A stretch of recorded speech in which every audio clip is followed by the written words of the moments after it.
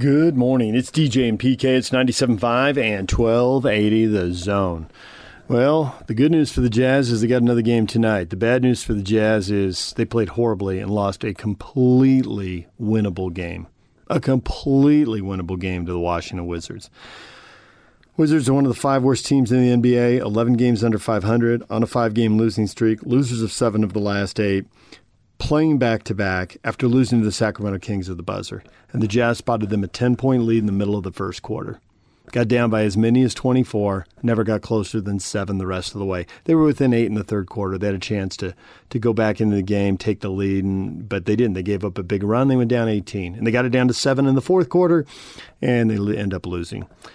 Too many turnovers, too many offensive rebounds, too many missed free throws, too many guys shooting the ball poor. I mean, the list goes on and on. But defensively, you can't give up 131 points. You cannot give up 131 points and be a serious playoff contender. Not championship contender, playoff contender in the NBA. Playoff teams don't routinely do that. The Jazz are now 2-6 when they give up 120 points or more. When they decide to defend and handle the ball, they're 27-5 when they hold teams under 120. It's not a very high bar to clear. But the Jazz struggle to clear it. And when they do, they get beat. All right, we got the best of the post-game show coming up. But right now, for you youth football fans, we started off with Morgan Scalley. Here's Morgan Scalley, Utah defensive coordinator with Ute Spring football underway. Hey, so obviously going into fall camp last year, the defense was the big focus of a lot of the attention on the team. And the defense did really well in fall. What do you feel like you guys need to do to move forward now in spring? Well, I think the biggest thing is we've got to get back to a little bit more to, who we are in terms of coverage. We're a man coverage team.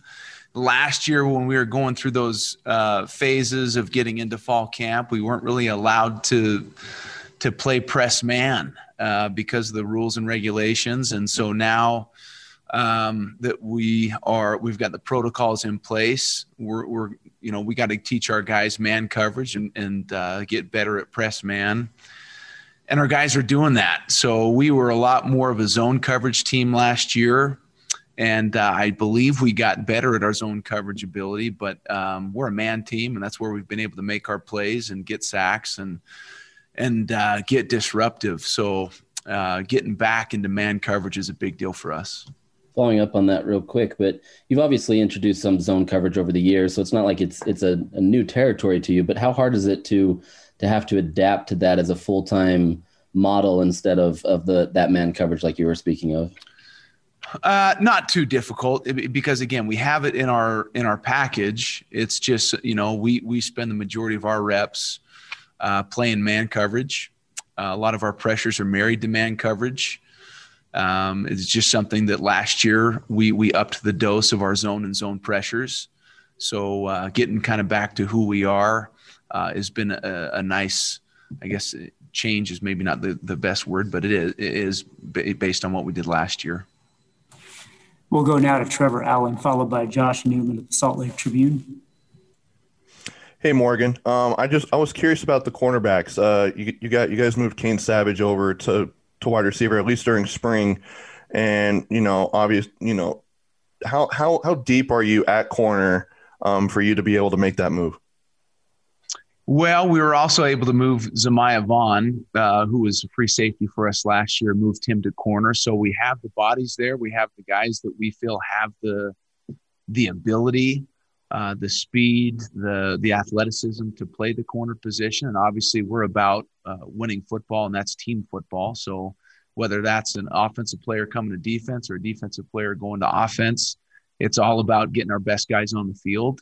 And Kane, it was a very good wide receiver in high school, is gonna add some speed and athleticism to what the offense is doing. So that was a no-brainer. And again, we love the guys that we have at the corner position.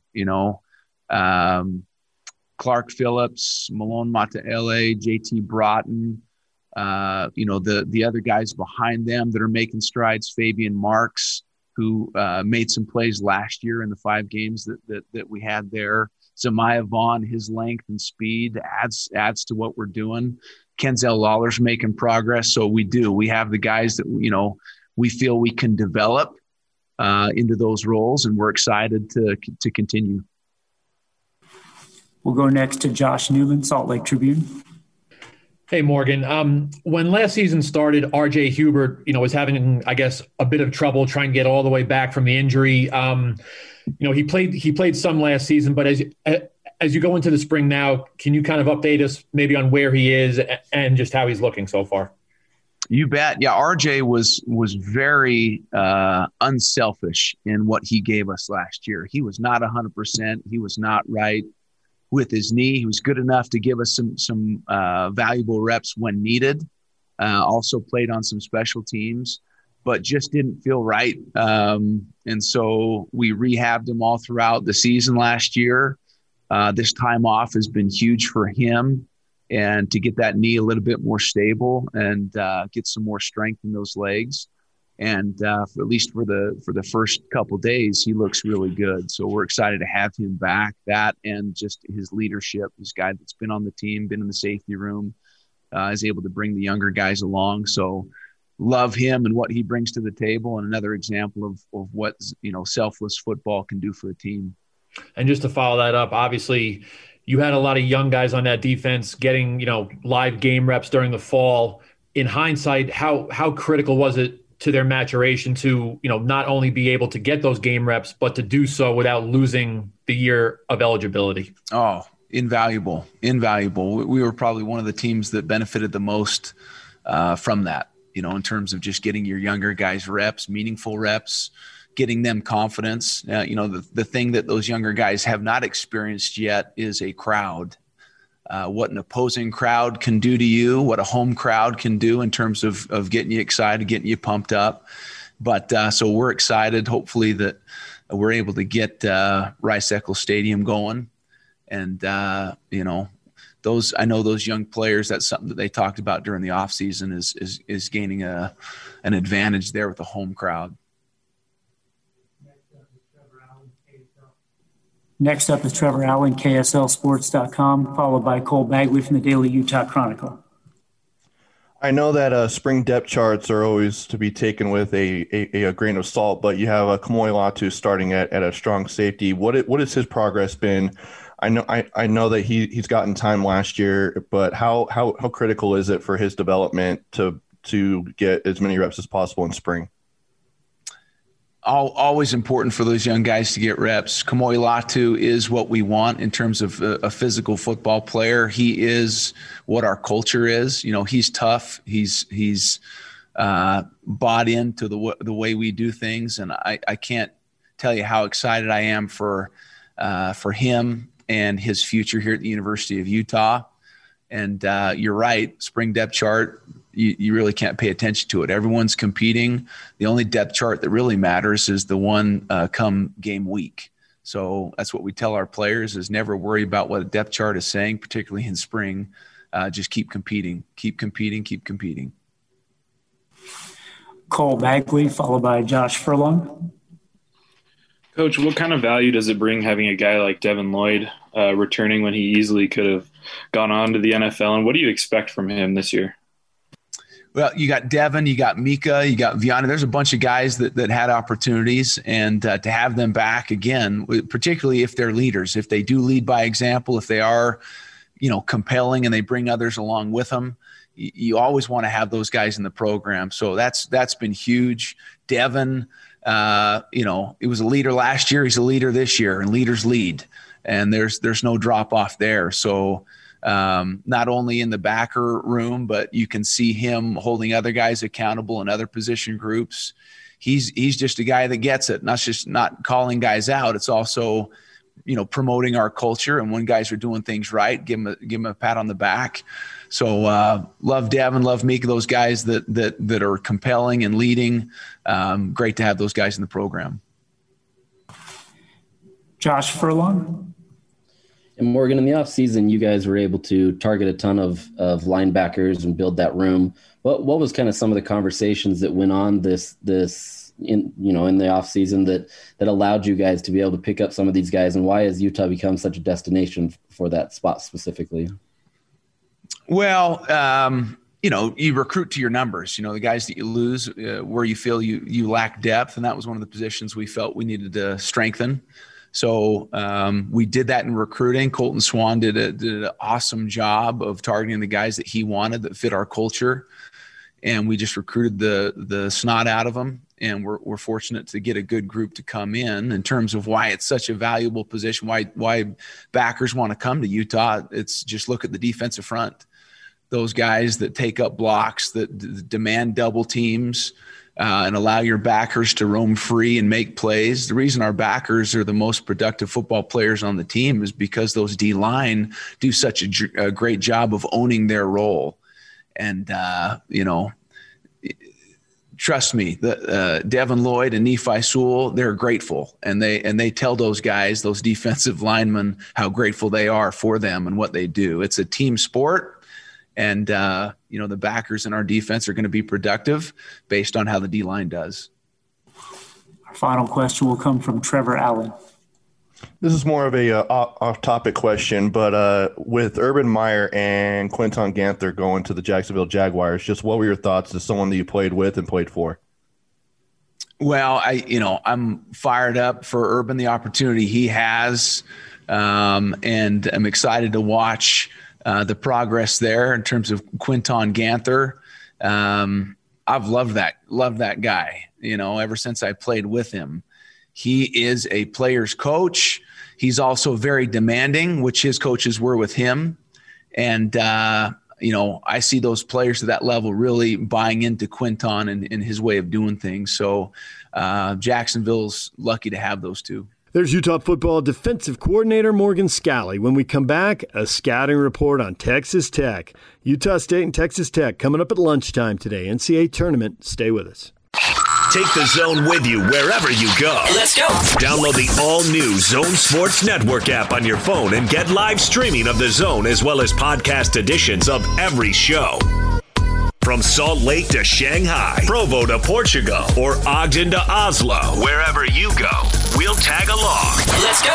Download the new Zone app by searching Zone Sports Network wherever you shop for apps. It's the Zone Sports Network app from 97.5 1280 The Zone and the Zone Sports Network. DJ PK, it's 97.5 at 1280 The Zone. We're brought to you in part by Davis Vision. Davis Vision is giving you 1,000 reasons to get rid of those contacts or glasses. That's $1,000 off LASIK. Start your road to better vision at davisvisionmd.com or call them at 801-253-3080. That's Davis Vision.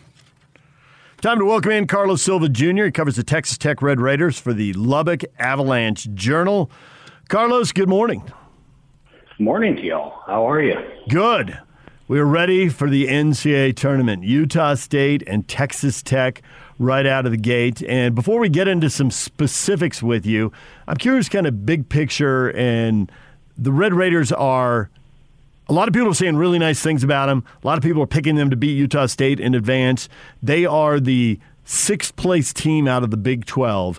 Do you think, and they tied with Oklahoma at 9-8, do you think the Big 12, when they get hyped, is the best conference in the country, maybe with the Big 10, kind of 1 and 1A? Are they that good? Is the league that deep? Is that why the Red Raiders are 9-8? Or there's some fundamental flaws that can be attacked by the Aggies and whoever else they might play, however long they last in the NCAA tournament?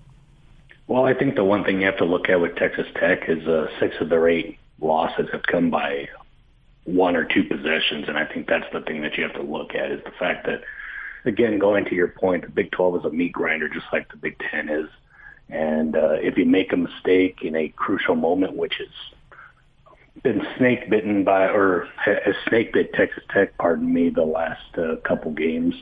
And then you can even look at Texas where they were leading them for a little bit and then they weren't able to get the victory to eventually get to the Big 12 title game, which is what the Longhorns did. They cut down the net. So, again, I would just have to tell you, in terms of the big picture, Texas Tech is certainly one of those teams that is, again, as you mentioned, the 6th-place team in the Big 12, but that is a very, very deep league. I know everyone kind of looks at Kansas State and Iowa State and how bad they did, but a couple years ago, this was a league where those two teams finished above 500 as well, and that was one of those really odd statistics where every team finished above 500.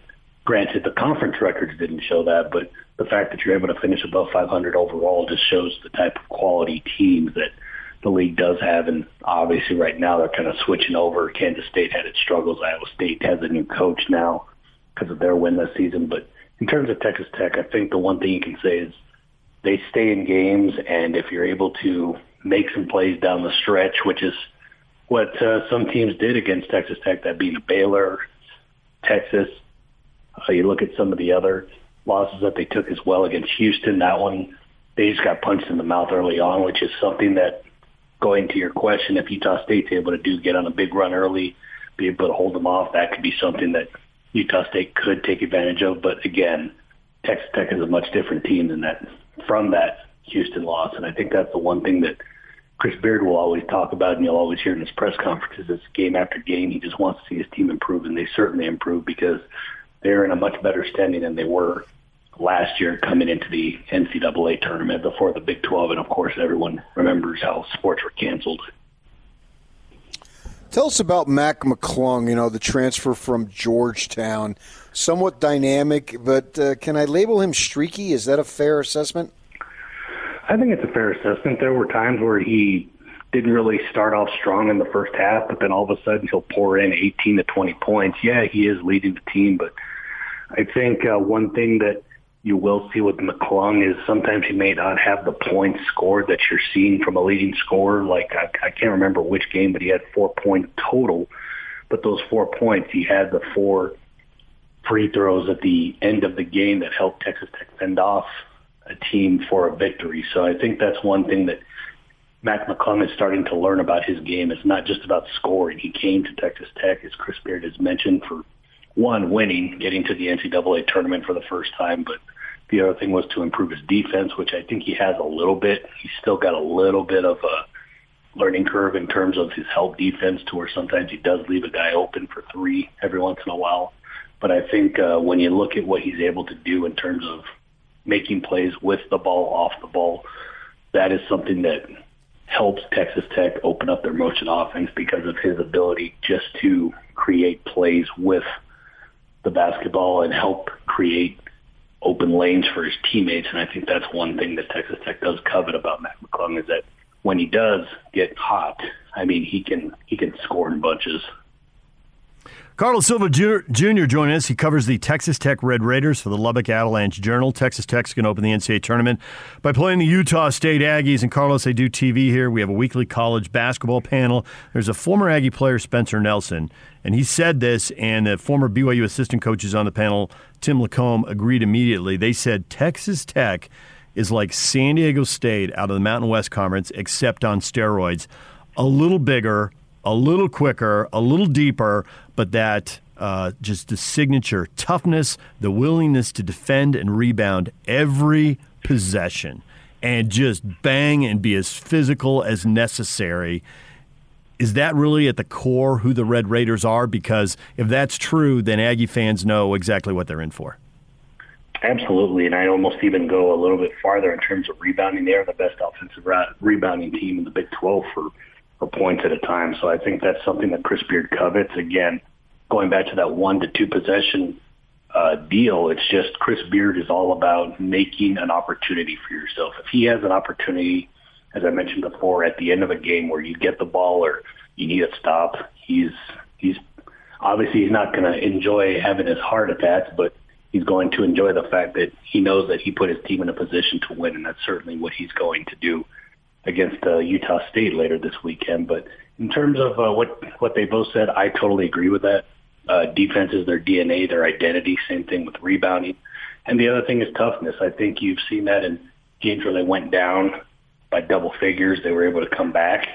And the other thing I would say is they're also a very deep team. I mean, you look at Jamarius Burden, who was injured for a little bit due to a toe tendon issue, and then all of a sudden you get Clarence Nadolny, who steps up and is starting to play well. You see Tyreek Smith, who's starting to develop into a very good post player. So I think that's one thing that you can also, or a couple things that you can also add, is that they're a deep team and they're developing their players down the stretch. And we'll see if they're able to get some of these other guys some minutes, because as you mentioned, Mac McClung's going to get minutes, Terrence Shannon's going to get minutes, and you've got other guys like Marcus Santos Silva that are pretty set in stone to be penciled in as starters, but you've got other guys that can also step in and score in bunches as well. How much do you think of maybe of a lack of size will be an issue against Keita? Because obviously he's a very good player. I've been asked this question a few times, and I know it's a different year or a different team, but Texas Tech has faced these big 7-footers. Matt Harms is one that sticks out to me a couple years ago when they played Purdue.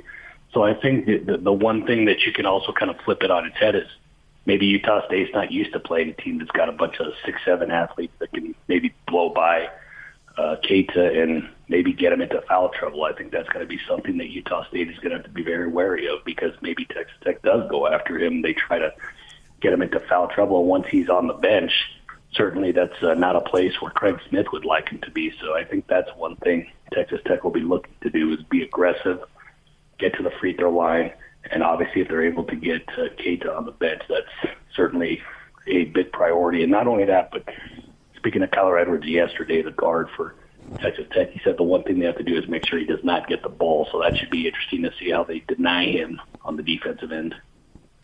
Not having a tournament last year kind of throws the whole NCAA tournament experience thing out of whack. And there's so many transfers now, I can't keep track of them all. You know, we got BYU here, and you know the team hasn't been to the tournament in a while, but they got 4 transfers who have been, including guys who played in the Sweet 16. Obviously, Texas Tech was in the national title game, but it was 2 years ago. How much of that playing experience do they retain on the roster? They've got Kyler Edwards, who was a freshman on that team. Avery Benson is another player. And if you want to count tournament experience, Marcus Santos-Silva has been there with Virginia Commonwealth, but did not win that game. So if you're talking about the national championship, Kyler Edwards and Avery Benson would be the two that have been from there. Kyler Edwards did score 12 points, I believe. I know for sure it was double figures, and he had a couple threes in the midpoint of that game. So certainly he's a guy that does know what to expect. You can tell his teammates all this other stuff. But I think, as Chris Beard has said very point blank, it's sometimes you just got to go out there and play, you know, and the nerves will eventually get there. But once you start going out and playing and enjoying the game, they're going to go away. And I think that's one thing that he's hoping to see from his team, is the fact that he does have some experience. Some of it may not be in the NCAA tournament with some of the guys like Mac McClung. Marcus Santos-Silva certainly has some, but he's expecting his guys that have already been in that grinder, as we talked about, of the Big 12 Conference. He's going to hope that that has helped them in terms of just the experience, and then just knowing that every night or every game you play is going to be a difficult proposition. And I think that's what the NCAA tournament is going to present for them. But I think they've already prepared for that by being in the Big 12 Conference. Yeah, certainly the conference has helped them be prepared, because I think it was the best conference this season. And within the conference season, they had a couple of times where they missed some ball games. How much do you think that affected their team? Now, they should be past that, but in terms of maybe, you know, if they would have played and not sat out, I think it was a week or two, that maybe they'd have a little bit better record.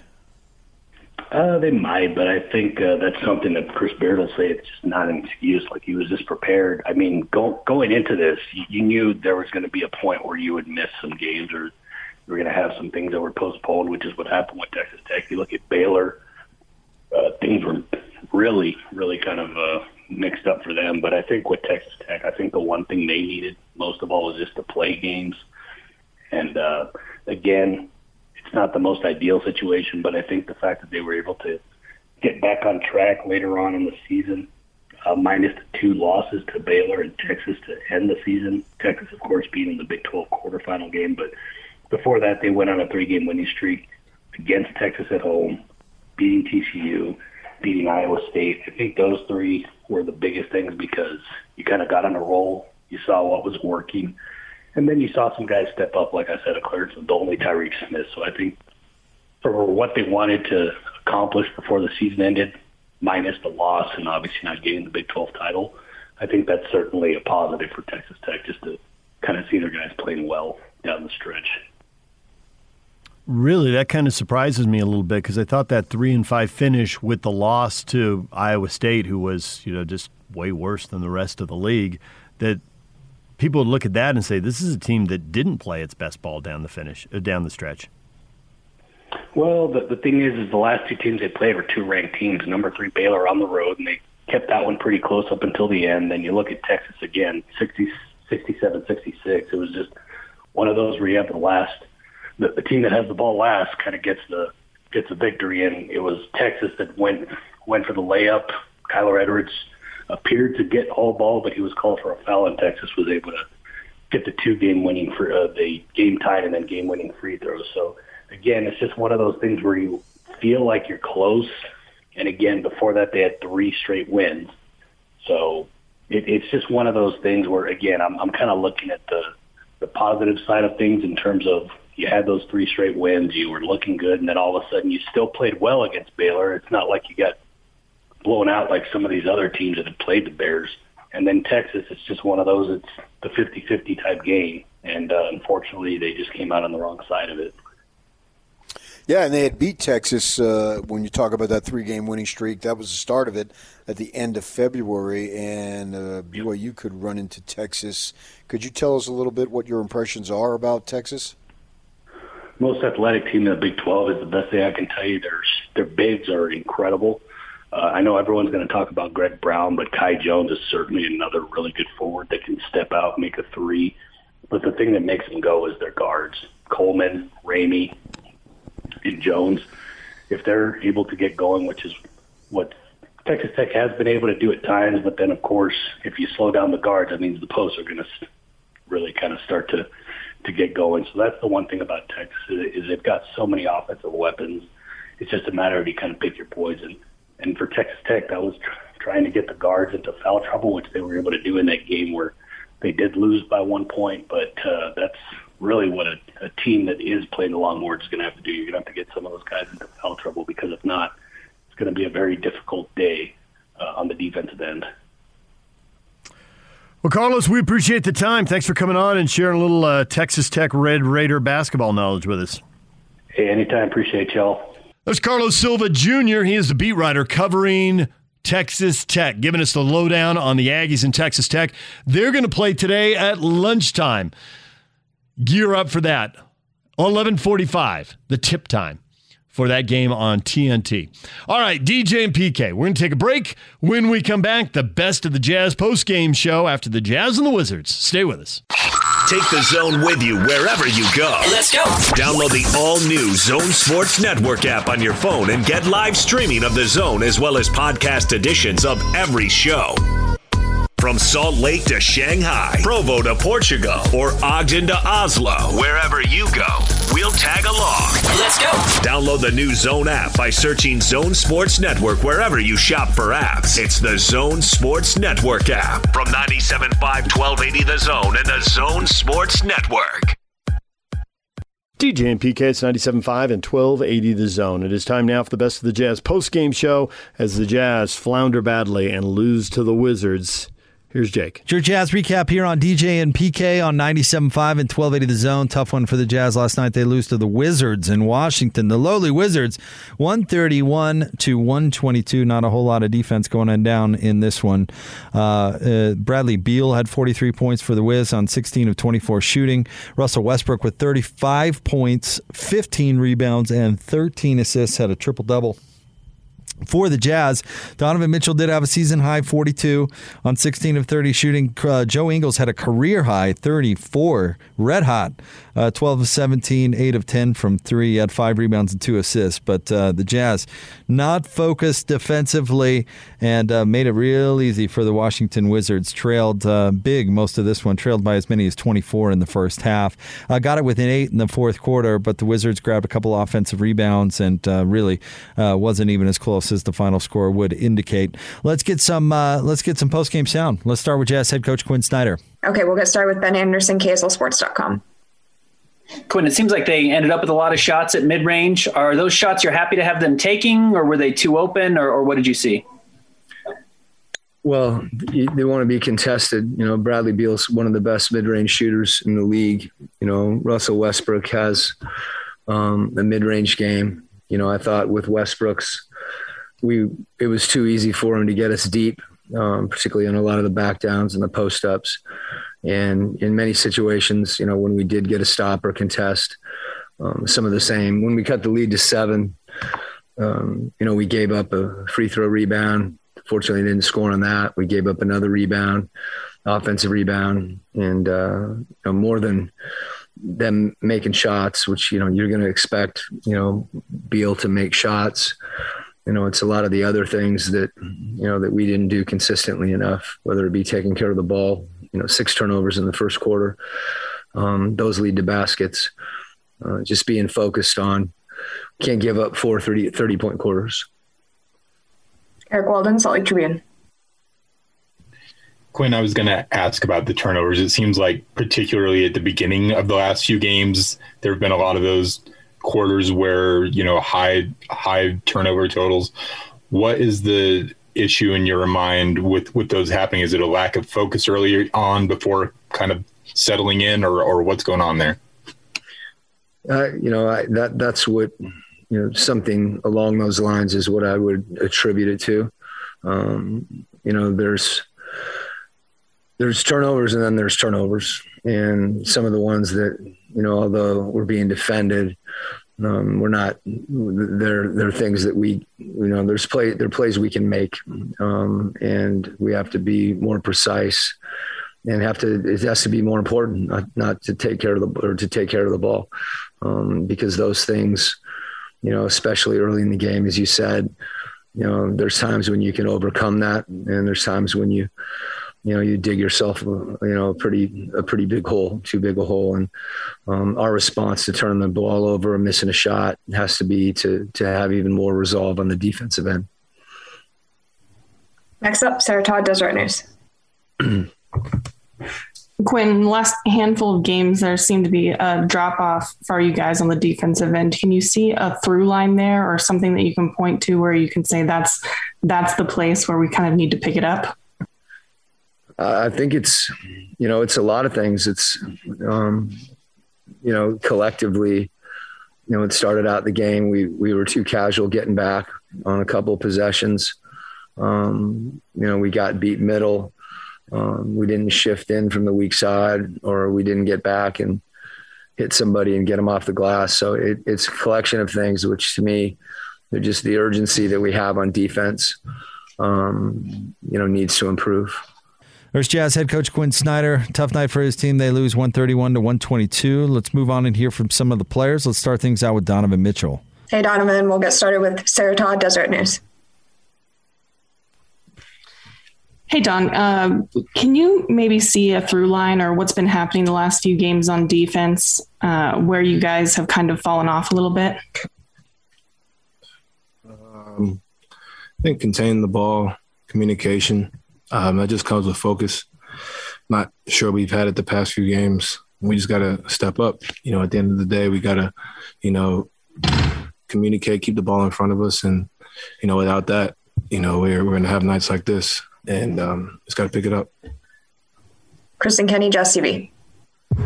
Don, also dealing with the turnover issues that we've seen the past few games and tonight as well. Are you seeing something that other teams are doing to affect you guys' execution and rhythm? No, I think teams are just playing more physical. We just got to be more precise. When a team, wants it more, and like tonight, I think they just wanted it. They played last night. They played a tough game last night, and you couldn't tell by the way they played. So for us, we just got to be able to hone in and focus. Teams are going to go out there and try and come at us. Whether it's through physicality or energy, whatever it may be. We just got to be ready for it, and I can't say we have been for the past few games. Next up, Andy Larson, Salt Lake Tribune. Donovan, it seems like maybe the biggest problem has been point of attack defense. Like, I don't know if it's dying on screens or not being able to find, again, stay in front of guys. How do you make that happen? And kind of do you have any explanation for why it's kind of dropped off as much of it as it has recently? It's just a focus, to be honest with you. And I think that goes back to communication. And then, having just sense of pride defensively as well. I think that's really what it is. And we're not going to get anywhere if we just try to outscore people. If we did that, we're losing by 9. We came back, we were right there, but, we couldn't guard, couldn't rebound. And then the turnovers, but just communicating, keeping the ball in front. There's several instances where it's not always the guy on the ball, it's the shifts. So the guy sees a crowd. You know, I like to attack when I don't see anybody shifting. We got to do the same thing on defense. You know, I think that's what helps. But at the end of the day, one-on-one defense is what we're going to see going forward. We're going to see that in the playoffs. And if we can't guard, then not going to really do much. So we got to take more pride in that and go from there. Tony Jones, The Athletic. Is there anything schematically that you guys can do in terms of in terms of containing, you know, a backcourt like Westbrook and Beal? And this, you know, just goes from night to night. You're going to see Fred VanVleet tomorrow night. You're going to see Zach LaVine on Monday, you know, and it goes on and on. Like I said, it's a team thing. You know, it's easy to just kind of say Royce has it, or if it's a big, Rudy has it, or Fave has it, or Joe has it. Like, you know, it's on all of us. You know, Westbrook had 20 in the first 14 minutes, 16 minutes, something like that. I mean, I think that says it all. You know, at the end of the day, like, you know, we're contesting shots, and they're going to hit a few. They're good players. They're high-level players. But, you know, we got to, like I said, keep the ball in front and go from there. Schematically, we had a great plan drawn up. You know, we just didn't execute it to our best of our abilities. You know, I think we can do better. And I said, it's not always just the guy on the ball. You know, that's the guy you see when you watch the game, but it's the little things of shifting, being there, being at the point of the screen, communicating early so we're not getting in certain situations. And then from there, it's guarding. We just got to do it, like I said, because if we don't, you know, it's not going to be good for us. We just got to go out there and do it and go from there. Last question, follow-up from Kristen Kenny. You're going to get the best from every team now in the NBA, whether it's like tonight facing the 13th team in the East, tomorrow, Toronto. So how much more important is it, Donovan, for you guys to get these strong starts to not give your opponents confidence? It's huge. Like I said, teams are going to come out and try and be physical, try and disrupt our offense because our offense is free flowing, and you know it's draining to move the ball the way have to guard the way we move the ball, to guard the way we run, shoot the three. It's draining. So if they can take us out of it, whether it's hitting us on the screen or coming out with more energy or screaming, whatever it may be, we just got to be ready for it. You know, we can't wait. You know, and I think we've gotten accustomed to waiting and then saying, "Oh, we'll come back." You know, and I think we just got to find ways to go out there and whatever it is. I don't have the magic saying right now. Whatever it is, we got to go out there and do it to start 1 through 15. We just all got to be mentally ready because, you know, it's not the Jazz from the past. Like, we're not 4, 5, 6, 7, 8 seed. Like, we're the number one team in the league, and this is what comes with it. Every night you got to be ready, and we got to do that. That's Donovan Mitchell. 42 points last night for the Jazz coming in the loss. 16. He was 16 of 30 from the field. Let's now hear from Joe Ingles. All right. We'll have our first question from Eric Walden, Salt Lake Tribune. Hey, Joe. So obviously you guys surrendered 30 points or more in each of the quarters tonight. Kind of what were the biggest issues defensively against the Wizards tonight? Probably don't have long enough to talk about them all, to be honest. I mean, it started in transition off our kind of misses or turnovers, or I mean, even off made buckets, they were pushing it kind of all the way to the hoop on the rim. So obviously that was we knew coming in, obviously, that they play fast. That's what kind of, I mean, Russ has done his whole career, but they play fast and make some misses. They push the ball, and we were jogging back. And I mean, I think that was a massive part of it. They were getting on the rim early. Him and Brad obviously been kind of the main culprits, and then kicking out for shots, offensive rebounding. I mean, we didn't get stops all night, so you can write a nice long list on what we didn't do, to be honest. Next up, Sarah Todd, Deseret News. Joe, Quinn and Don both, said that there's, a lack of focus and a lack of urgency lately. Is there anything that you can point to for the reason for that, or why maybe communication or focus is lacking? No, I mean, obviously sounds silly, but if we knew it, we'd obviously kind of knock it out and get rid of it straight away. But Coach said it that we've kind of started. I guess his words were kind of not hungry. Like we need to start. We've still got a decent record regardless of the result tonight, but we need to play like we want to win a championship, like we want to not get knocked out in the first round, like we have been. And I think that's kind of for what like I said. I don't know the exact reason, but we need to come out aggressive on both ends. When we do, we're a really, really effing good team. And when we don't, it's shown over the last, I don't know, a record or whatever it is over the last few games, but the last few games, obviously we haven't really felt the way that we've played for a lot of the season this year. I think Boston, we started to get it back a little bit, and then we obviously kind of lost it again tonight. So we need to figure it out. We know with our record and the way we've been playing, people are going to give us their best shot night in, night out, and we haven't been ready for it. So if we continue to not be, it's going to be a miserable second half of the year. That was Joe Ingles, career high 34 points from Joe, but you could hear in his voice he wasn't exactly celebrating, disappointed in the tough loss for his team. Let's now wrap things up from a player standpoint with Rudy Gobert. Hey, Rudy, we'll go ahead and get started with Kristen Kenny, Jazz TV. Rudy, Coach talked about focus and communication as part of the issues on the defensive end lately. Why do you feel that you guys are struggling in those areas? I think especially start of the game, it feels like we start a game with not enough urgency. And I think the communication is something that we don't feel like it's important enough, that we don't do it. And it's something that I think we should do.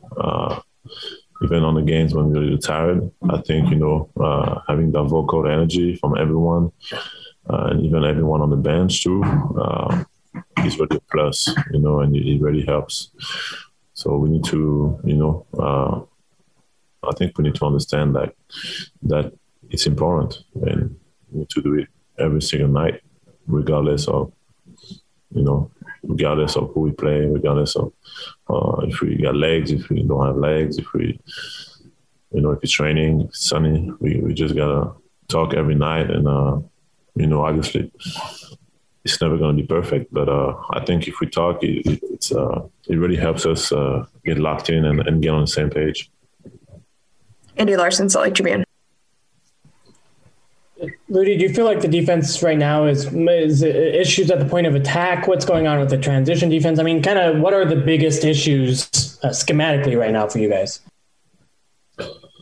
I think there's games when our offense really affects our defense, especially teams that push the ball a lot. And tonight, I feel like early in the game that was the case. They scored in transition because we were a little too slow getting back, and we kind of cleaned that up over the course of the game, and that's why we were able to come back in the game. But I think obviously it starts with the ball pressure. It starts with me getting back, talking to my teammates, having their back, and it's got to be our mindset. I feel like we are not tough enough. I feel like we don't embrace our defensive mindset enough. We do it when we're down, but when the game starts, we always need to get punched first before we react. And if you want to be a great team, I think we need to be the team that sets the tone and dictates, and not let the other team dictate to us what we do. Because I think we got all the weapons that we need defensively, and we got guys that are long, athletic,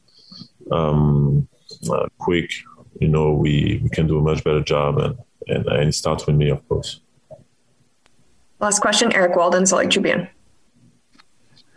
Rudy, Joe said that you guys are not being aggressive enough right now on either end, that you're not playing like a team that wants to win a championship, but like a team that's going to get knocked out in the first round again unless it gets turned around. I guess just how do you respond to that, and what exactly, other than the things that you've already just mentioned, do you feel like you need to do?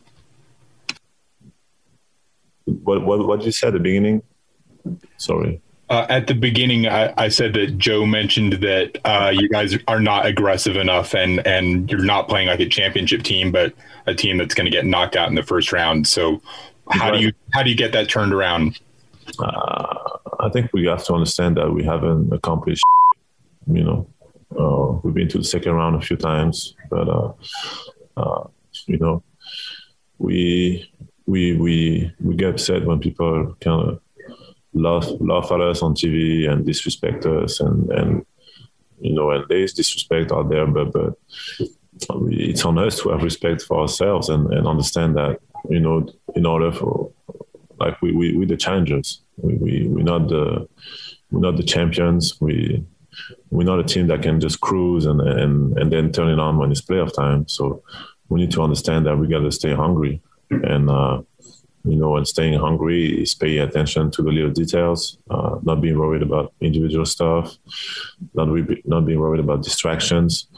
And, and it takes, a team to be able to do that. And it takes, character. And, I feel like we have it, I feel like sometimes it goes away, but I feel like we have it, and we just need to try to find a way to have it every night, and to have that edge, that chip on our shoulder that I know we have it, I know we have it, but that sometimes disappears and then comes back, So it's really on us to be hungry every night. We haven't accomplished anything yet, and I think we know it. Everybody knows it, and it's almost like it's a new season that starts now, and we need to keep getting better. Not overreact to a loss, but keep getting better, keep enjoying the game, and be hungry. There you go. Rudy Gobert, certainly with some telling statements there at the end, talking about how they haven't won anything yet and got to have respect for themselves and go out there and play as a team. Tough loss last night for the Utah Jazz. They lose to the Wizards 131-122. Don't have long to dwell on it, however. They are tonight. They're in action taking on the Raptors in Tampa Bay. That game will tip off at 6 o'clock. Pre-game coverage begins at 5. There is the Best of the Jazz post-game show. When we come back, looking ahead to the NCAA tournament, BYU knows they're getting UCLA now. What a game that was with Michigan State. And we will get to that next in What is Trending right here on 97.5 and 1280 The Zone. Your day has just begun. Yeah! But for DJ and PK, they're just hitting their stride. It's time for all your headlines from the night in sports as DJ and PK tell you what's trending. Are you ready? On 97.5, 1280 The Zone and the Zone Sports Network. Yeah! Hashtag Utah Jazz. It's huge. Like I said, teams are going to come out and try and be physical, try and disrupt our offense because our offense is free-flowing and it's draining to move the ball the way we have to guard the way we move the ball, to guard the way we run, shoot the three. It's draining. So if they can take us out of it, whether it's hitting us on the screen or coming out with more energy or screaming, whatever it may be, we just got to be ready for it. We can't wait. And I think we've gotten accustomed to waiting and then saying, oh, we'll come back, and I think we just got to find ways to go out there and whatever it is. I don't have the magic saying right now. Whatever it is, we got to go out there and do it to start 1 through 15. We just all got to be mentally ready because, it's not the Jazz from the past. Like, we're not 4, 5, 6, 7, 8 seed. Like, we're the number one team in the league, and this is what comes with it. Every night you got to be ready, and we got to do that. And they weren't ready. They were down by 10 to the Wizards in the first quarter, and it got worse from there. Even when they made a run, they immediately turned around and gave up another run. So they get beat 131-122. That was a lot of talk about offense, and I suspect that Coach Quinn Snyder wanted to talk about defense, PK, because 131 points is way too many. I want to talk about intensity. And lack thereof. Point anything. Yeah, I mean, this coming out so slow and so soft. It's got to stop. I mean, you got down double digits to Boston. You got down double digits to Washington, and Washington's a crappy team. I'm starting to get tired of it. Joe Ingles said, listening to him on the Zoom, that we got to come out like we're the best team in the league. We want to win a title. We want to get out of the first round, and right now they're not. So you can pinpoint any aspect: offense, defense, passing, turnovers, boxing out, showing on the screens, and all the jargon you want. To me, it's all about heart and intensity. Let's start to show some when the game starts.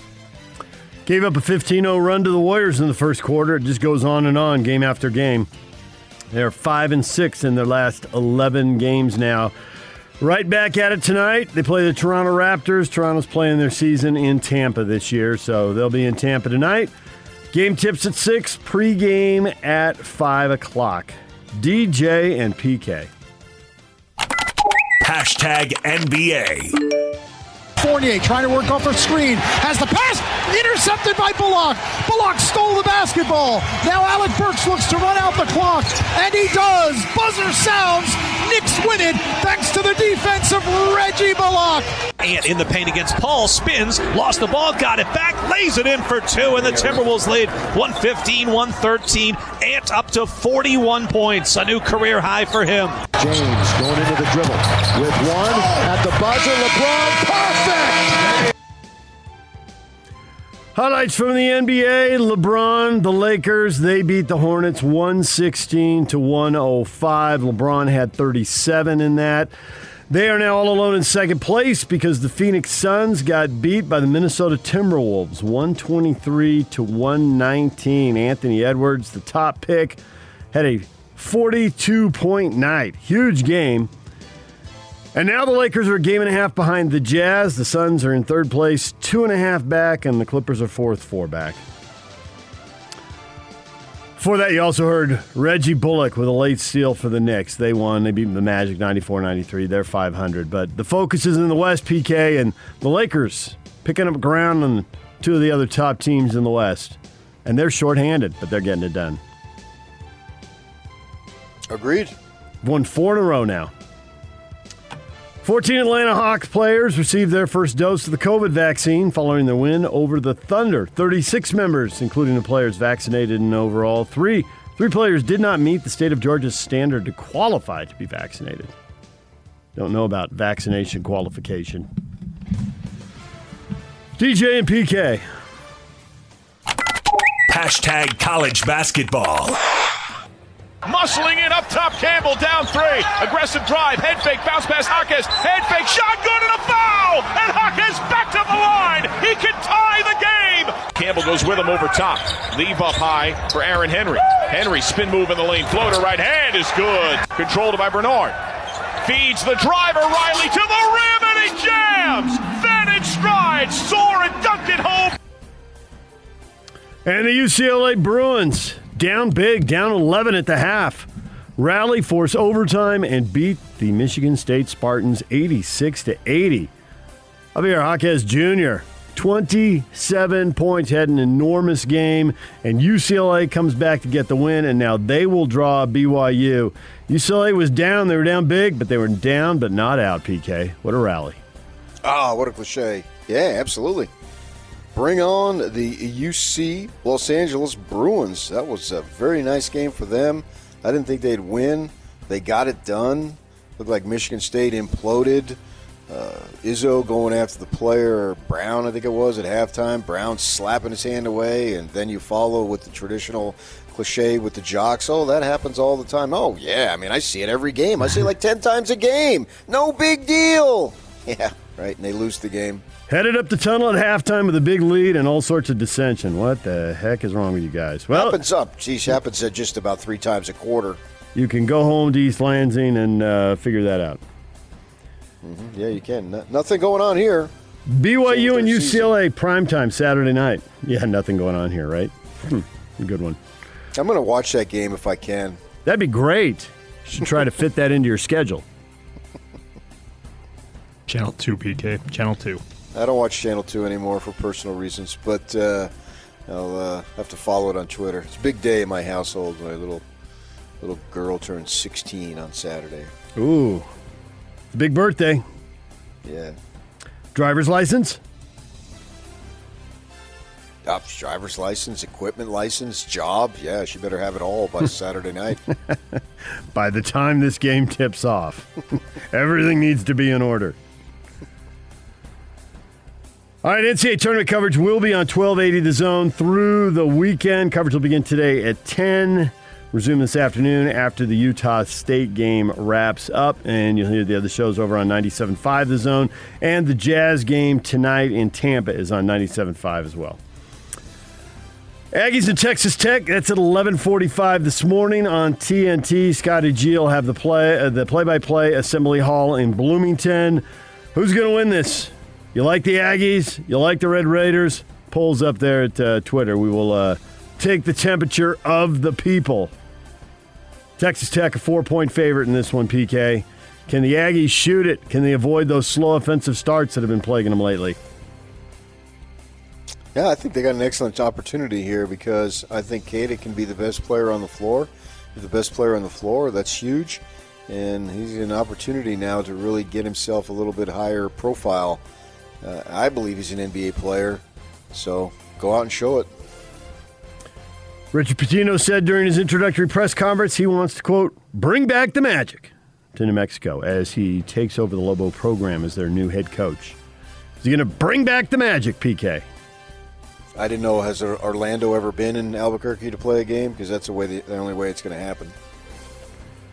Iowa State hired UNLV's head coach, TJ Otzelberger, to be their new head coach. He was 29-30 in 2 years at UNLV, but he's been an assistant coach twice in Ames, had some connections, so he got the job despite the sub-500 record.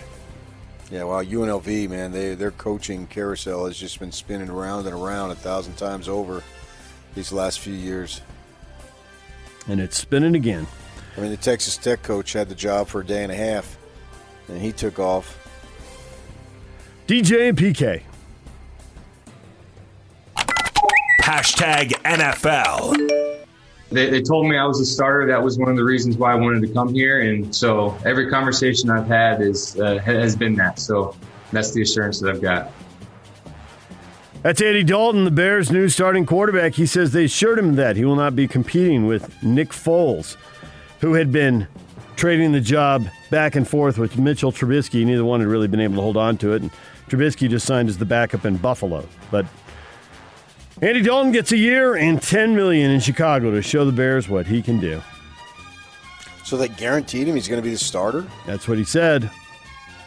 I heard what he said. It seems odd to me, too. Sounds like it seems odd to you. And you can be guaranteed that you're the starter now, but if the team starts 2-4, are you still going to be the starter? I don't know that there are any guarantees then. Denver Broncos GM. George, I have not heard his name. Is it Patton? Yeah. Wow. 1 T, though, not 2. Yeah. All right. George Patton, like the famous general, said he expects linebacker Von Miller to have a Pro Bowl-type season. That'd be helpful. Coming off multiple injuries the last couple of years. Houston attorney Tony Busby, who lifted the lid on the evolving Deshaun Watson story, said on Instagram there are 9 total cases against Watson. So far, only 3 civil lawsuits have been filed. The latest related to an alleged sexual assault of a massage therapist, while the first 2 accused Watson of civil assault. These are all civil cases, not criminal cases, looking for damages. So, I don't know that I would use the word only 3 civil lawsuits have been filed. So far? I think I would say 3. Only 3? Oh, okay. Well, that's understandable. Only 3? Yeah, come on. Well, there are 9 total cases. We'll see if the other 6 are filed or not, or how much of this is true, how much of this is putting pressure on him to settle. I guess that will sort itself out going forward. Yeah, but what does that mean? There are 9 total cases against Watson. Are there really? Well, that's an excellent question, and the lawyer says there are, but is he just saying that to put pressure on him to settle? Okay, cases or incidences or instances? Cases? Either they are or they aren't on that one, though. I have a little bit of a problem with that. Is it a case if nothing has been done about it? See what I'm saying? Yeah, I do. I mean, I think this is all a negotiation. I mean, yesterday I said it's 2 so far, but, I don't know. I don't think any of us know what level of truth, if any, there is to this. No, are there, like you said, cases suggest criminal. But these have all been filed as civil suits, not criminal. And so now it's about money and about a settlement. Are they just looking for a cash grab here and nothing happened and they're trying to put pressure on him? Or something did happen, but it's he said, she said, and they don't think they can prove it in a criminal court because there are no witnesses? I think all of that has to be sorted out. Everything is about money. There it is. DJ and PK. Hashtag Major League Baseball. John Lester made his spring training debut 2 weeks after undergoing surgery to remove a parathyroid gland. Washington Nationals pitcher says, baseball for me is an escape. I come to the field, I've got stuff I need to do, and I forget about this, pointing to the scar on the front of his throat. Oh, yeah, I can buy that. For some people, if you're fortunate enough, work is an escape. Golf is an escape. Taking walks is an escape. Having a dog is an escape. Yeah, I absolutely understand that. Yankees and Mets will be allowed to have a maximum capacity of 20% to start their seasons, so they're going to have some fans at home games. That means almost 11,000, a little under that, for the Yankees and Toronto, their April 1 opener. Mets could have up to 8,300 for their April 8 home opener against Miami at Citi Field. So, trending back as multiple teams announce what they're going to do for attendance. Dodgers are going to have some fans at their games. I saw that as well. So, what is trending? Brought to you by Shamrock Plumbing. There's no job too big or too small. Get the personal touch with Shamrock Plumbing. Call them at 801-295-1690. That's Shamrock Plumbing. Coming up, radio voice of the Utah Jazz, David Locke will join us in about 15 minutes. Discuss what the Jazz must do to get back on track. Kyle Whittingham's media availability is 8 o'clock. We'll hear from the Ute football coach. And Ben Bolch, UCLA Bruins beat writer for the LA Times. Coming up later in the show as well, spring football tour. A lot going on with March Madness. Oh, Bruins beat writer for basketball. Hello. Dude, come on. Hello. To get you ready for BYU and UCLA. DJ and PK, it's 97.5 and 1280 The Zone. The Big Show. With Jake Scott and Gordon Monson. Gordon, we have just fascinating basketball coming up between the Jazz and the Wizards. Really, 12 minutes into the show for Gordon to make the Wiz joke. That might be a new record. How many before 3 o'clock, though? None. I've used it. I've burned it. Not going to say it again. And the Wiz are 3-7 over their last 10.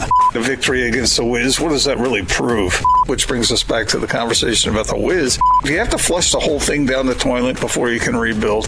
I made it once. I won't make the joke again. No, Bam, I meant 10 times later. I said I wouldn't say, let's go, Wiz. No. The toilet reference was totally a coincidence. Wasn't even thinking that. Yeah, right. Catch the Big Show weekdays from 2 to 7. Presented by Big O Tires. The team you trust. On 97.5, 1280 The Zone and The Zone Sports Network. Hot Takes to Toast brought to you by Jerry Seiner Cadillac. Right now, you can get up to $6,000 in purchase allowance on the XT lineup. Experience the luxury you deserve by booking a test drive today. Time for the question of the day. How pathetic was that? The Jazz lost to the Wizards. One of the 5 worst teams in the NBA. They'd lost 5 in a row and 7 out of 8. They were playing on the second night of a back-to-back after a tough game that went right down to the wire, and they lost to the Kings. And the Jazz got beat. Gave up 131 points. How pathetic was it? Brian says very pathetic. But on the bright side, Jingle and Joe played great. Maybe it's time to move him back to the starting lineup permanently. Ready for some lineup changes, PK? Shake things up? Who comes out? That would be an excellent question. I mean, it's going to have to be either Conley or Bogey. Has to be either of those two? Can be I would else? think so. Yes, I think it has to be one of those two. Okay. I mean, I think it would probably be Conley because you're trying to always have 2 of the 3 with Conley, Bogey, and Donovan on the floor. So you always that's have not going to happen. 2 guys out there. So Scott says Bogey's killing the Jazz. The turnovers, the missed open threes. There are plenty of people critical of Bogey right now. Although some people are just critical of the whole team. Andrew, I'm not sure they'll make it past the first round again. These guys are frauds, unfortunately. Ooh, that's strong. That is strong. And it's probably the strongest one we have going through there. It's more along the lines of Jay. That was a crappy performance from a team that is capable of so much more. Obvious. Yeah, I agree with that. Tanner says 4-5 seed. Here they come. Same old stuff? That's what Tanner thinks. Been in that 4-5 series many times. Yeah. 3 with the current group, and I think the D-Well Boozer group lived in the 4-5 range for a while as well. Ryan says, go Lakers. Laker fans showing up, piling on. Mark says, it's frustrating as a fan to get the national media to give this team the credit that it deserved, only to have Jazz turn around on it, lay an egg like this. There's going to be a lot of I told you so about this team by the national media in the coming weeks. If it continues, sure. Yeah, I can buy that. But it's not college football. It doesn't really matter. They either get it together or they don't, and they'll be seated where they'll be seated based on how many games they win. So, sure, yeah. So if you're worried about that, you don't have to be, but people are. They want to see their team being number one, and they want to get the national respect, blah, blah, blah. That's just part of the deal. I get it. Stan says defense is a lost art among these guys. That's true. The guys blowing by him.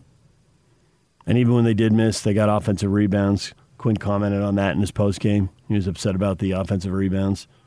All of which comes back to the energy you were talking about, PK. You know, not moving on defense comes back to the energy. Getting beat to a rebound comes back to the lack of energy. You can't just drift through the games. It's not going to work. Yeah, I don't get it. I don't know. You can stat me all you want, but I'm going to go to your heart, and I don't know what stat that reveals. I would like to see some more intensity and stop getting down early.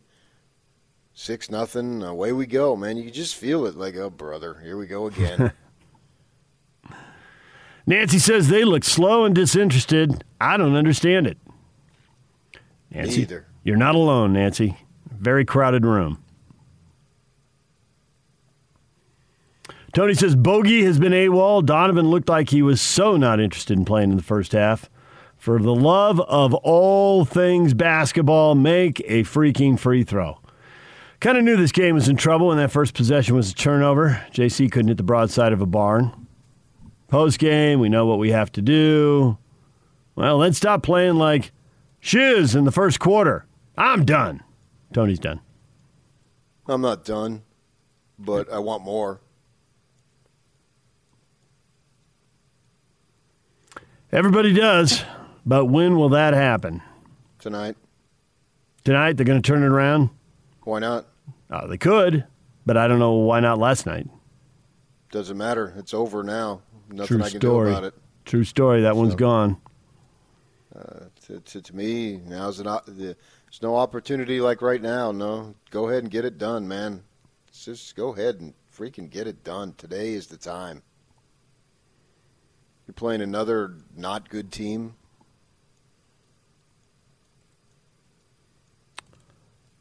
Every game's on the road for Toronto this year. They got a sub-500 record. There's all kinds of talk about trades and who might be gone at the deadline. You would think they are ripe to be beaten.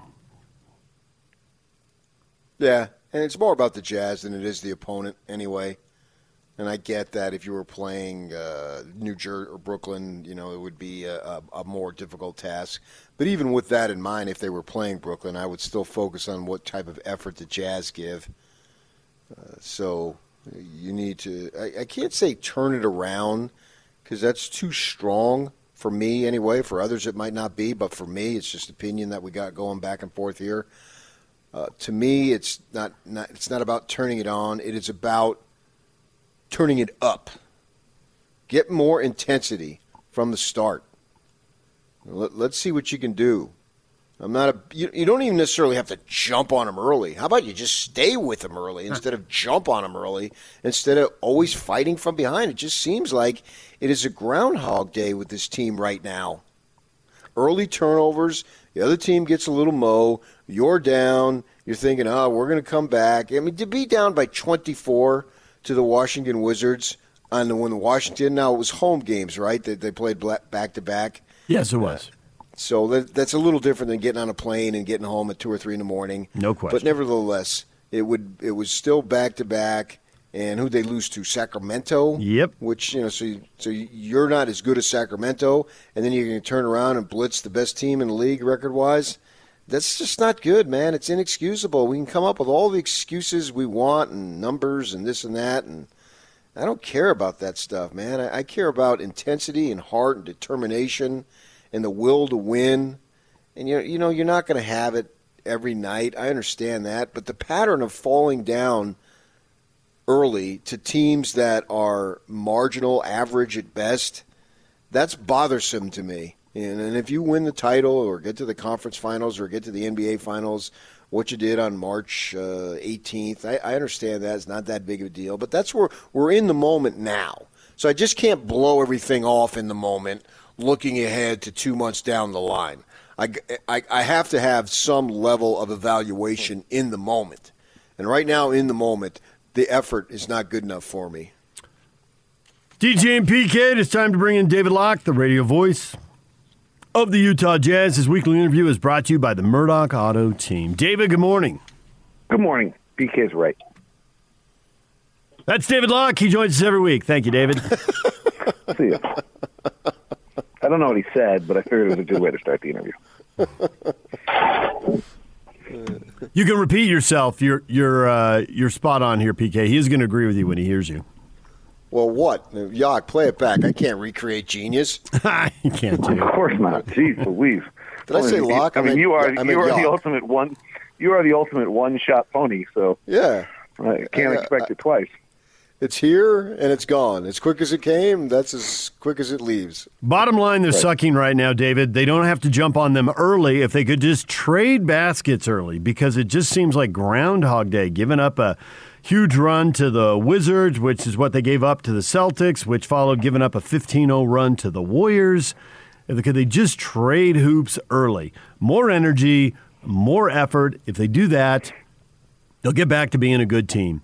And there's no reason to go crazy now, PK said, because what happens in the playoffs is going to trump whatever happened on March 18th in Washington. But we're in the now right now, and they need to play better than this. This just isn't good enough. It shouldn't be who they are. But you are what your record says you are, and you are what the scoreboard says you are. And right now the scoreboard says they couldn't hang with the Wizards, which seems ridiculous, but that's what happened. So, I mean, like last week was maybe DJ's highest, best moment ever in his radio career. I mean, like really.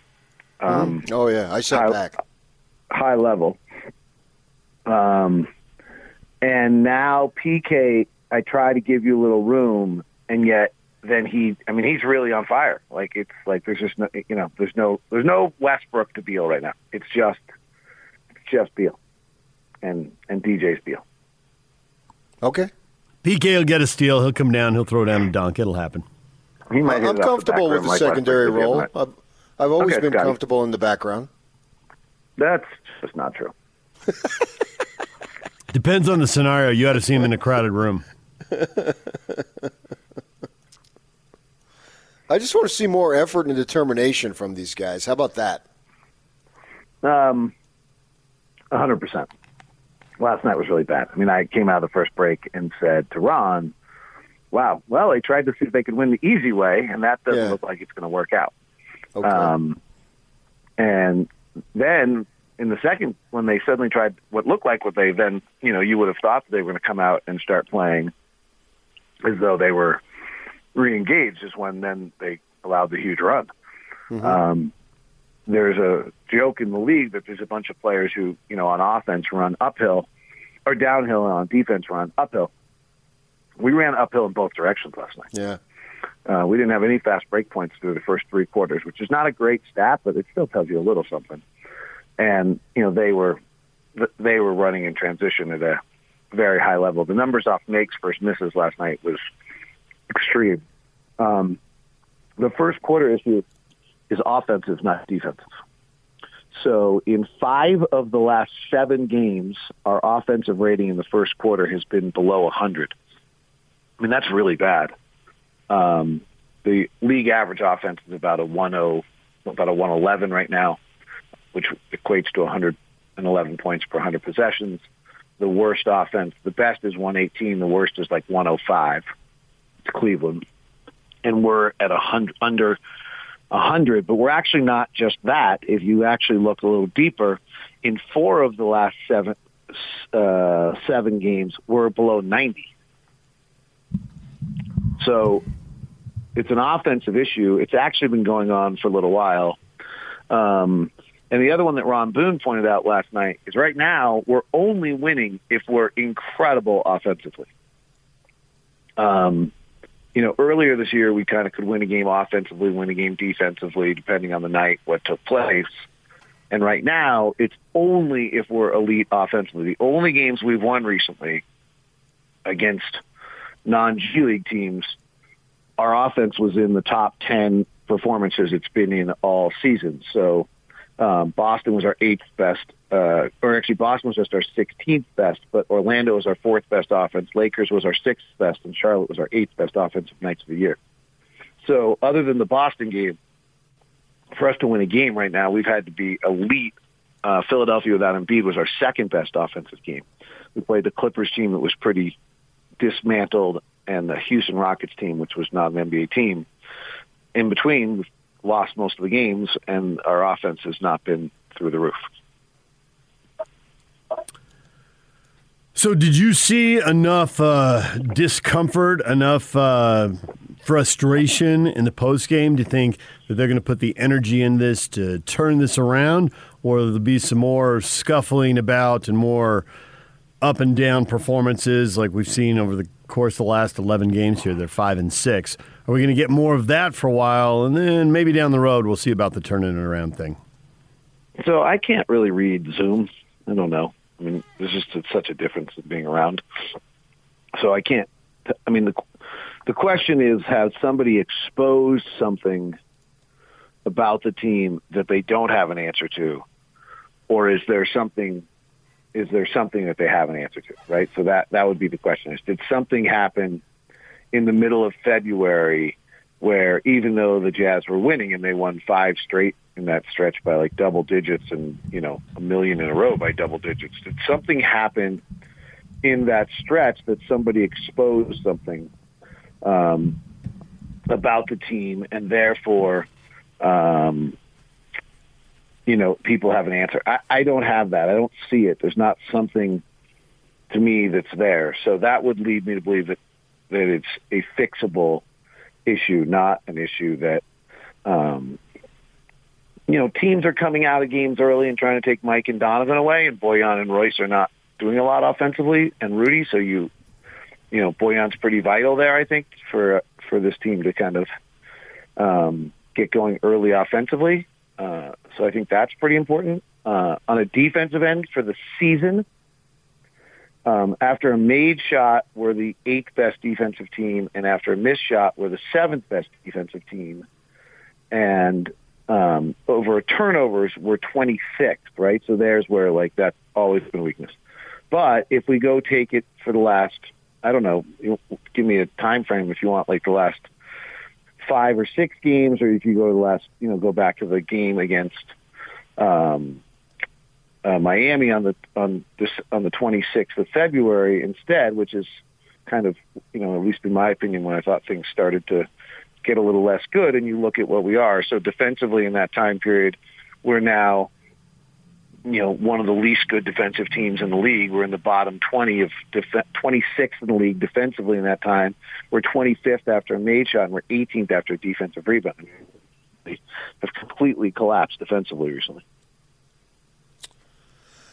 So when I covered Majerus all those years, one of the first things he would do when he'd get the box score handed to him is look at the field goal defense numbers. So the other team's field goal percentage, and now it translates to the Utes' defensive field goal, what they would allow. And I heard you on Gordon and Jake, but I only caught the end of it. So you were saying that field goal percentage is a misleading stat, and we need to rethink that. Am I accurate in saying that? Yeah, because half the shots count more than the other half. So the stat is equivalent field goal percentage. EFG, effective field goal percentage, equivalent field goal percentage, is a better number. The Jazz are number 1 in the NBA at that. Because when 35 to 40% of shots count as 3, then it's a different number. Now, last night, to the credit of Washington, they won the game from the 2-point range, which you don't see very often anymore, but they certainly did. Bradley Beal, that's the evolution he's made in his game. He's becoming an elite 2-point shooter, and Russell Westbrook got lucky. And so, last night, but even last night, their effective field goal percentage was 59, ours was 55.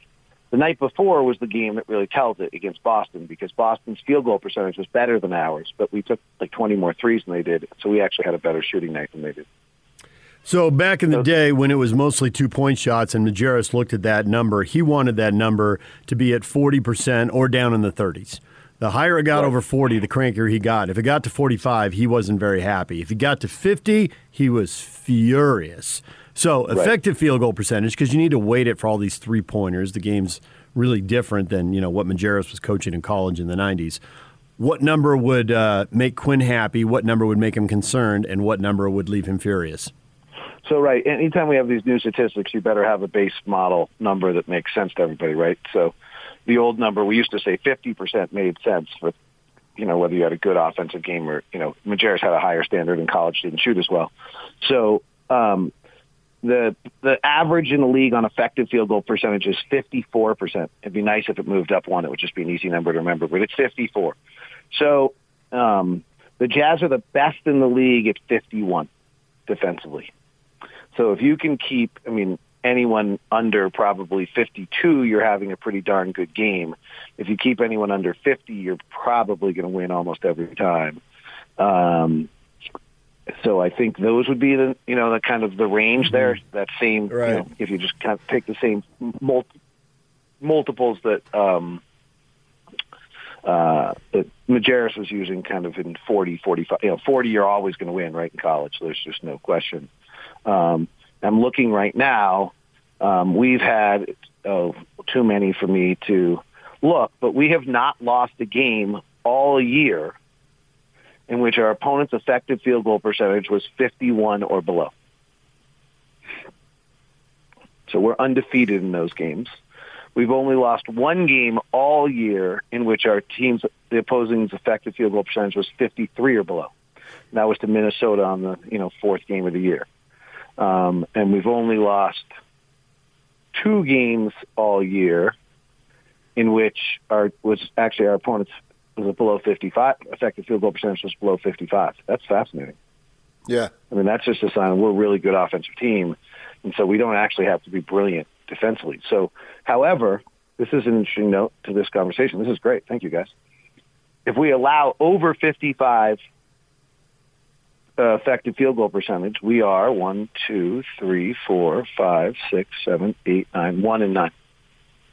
So they on the TV broadcast they'll put those numbers up sometime, and that's the frame of reference then. 55, Yeah, 55, you're getting into trouble. The closer you get to 50, the better you feel about yourself. Down at 51 or 52, the Jazz are in great shape. Yeah, below 50 we haven't lost, right? Mm-hmm. So below 50 we haven't lost, and above 55 we're 1 and 9. And there That's it is. Great. Yeah. Nice job. On an offensive level, by the way, we actually have lost twice above 55, but won a ton. The chart I have in front of me doesn't give me numbers. And if we drop below 55, we lose at a really high rate, actually. Interesting. Okay. 55 is the magic number. There you go. For offense, yep. Effective field goal percentage. And for those of you who are wondering how you figure out effective field goal percentage, you take the 3-point shots, divide them by 2. So if you make 10, add 5 to the field goals. Yeah, I'm not going to do the math. Because it's an extra point. I'll let Travis do the math in the truck and put it up on the screen for me. Thank you, Travis. They're not using as much as they used to, which is too bad. A lot of teams head that direction. I think they've kind of pulled back a little bit this year, which it's a bummer because I just think that field goal percentage is, Boston game's an example. Boston's field goal percentage is better, so it's just not telling an accurate story anymore. 38 free throws last night was the big one. Washington just ran down our throat. We've heard and now... and their effective field goal percentage last night to this conversation was 59. Ours was 55. That's a defensive loss.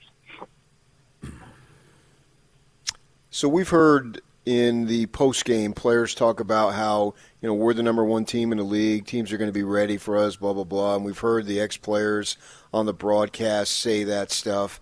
How much truth do you think there is to that the Jazz now are the hunted, and so they are not matching what the other teams are bringing because the other teams are excited and all that stuff to play the number 1 team in the league? You don't buy it, do you? Well, they're not coming out with the intensity that I would like at the start. I don't know if it's the other team thinking, wow, we got a chance to make a name for ourselves. We're the Washington Wizards. We're 11 games under 500. Let's get a little feather in our cap. How much is it the other team? How much is it the Jazz? Yeah, but I mean, you're not buying the first concept. I can feel it. You're not buying that, like, the Jazz have reached Laker elevated status that the players are talking about. The teams are coming out and per se giving them their best shot. I think players understand that this team is really good that they're going against, but to me, it's not about the opponent. It's more about the internal issues within the team as opposed to who they're playing. I think you're probably right. And I'm not sure, and I'll be perfectly clear, I'm not sure. I'm not sure that they're rah-rahing in the opposing locker room, going nuts. All right, we're going to go get the Jazz tonight. Right. Like, I'm okay. not sure. Yeah, I understand that. Yeah, I'm not sure about that. I just don't think that actually happens in 82 games. Frankly. Right. I do think that we last night looked like a team that was trying to make. I said this. I mean, I think that we tried to play the easy route last night. Yeah. Which is, that sounds terrible. It's not uncommon, and it's not awful. And it happens all the time in the league, and it's really normal that you come into a game and you're like, all right, let's see. And so maybe what we've just touched on is the real issue of what's gone on with the Jazz. We're really good when we're really good. Uh-huh. We don't have LeBron, and we don't have Anthony Davis, and we don't have Kawhi Leonard, and we don't have Paul George, and we don't have Nikola Jokic. And if we're really honest about it, we don't have an MVP candidate. Like, we just don't have that guy. We don't really even have Bradley Beal yet, and we don't have Dame Lillard yet. Like, Donovan's terrific, but it's just his fourth year. So let's be honest about who he is and where he ranks in the NBA, which means that when we do what we did last night, which is take the easy route to start or not come with as much focus, everyone in the NBA does it, but they have another gear to go to because they have LeBron, they have Kawhi, et cetera, that list. And we don't actually have that.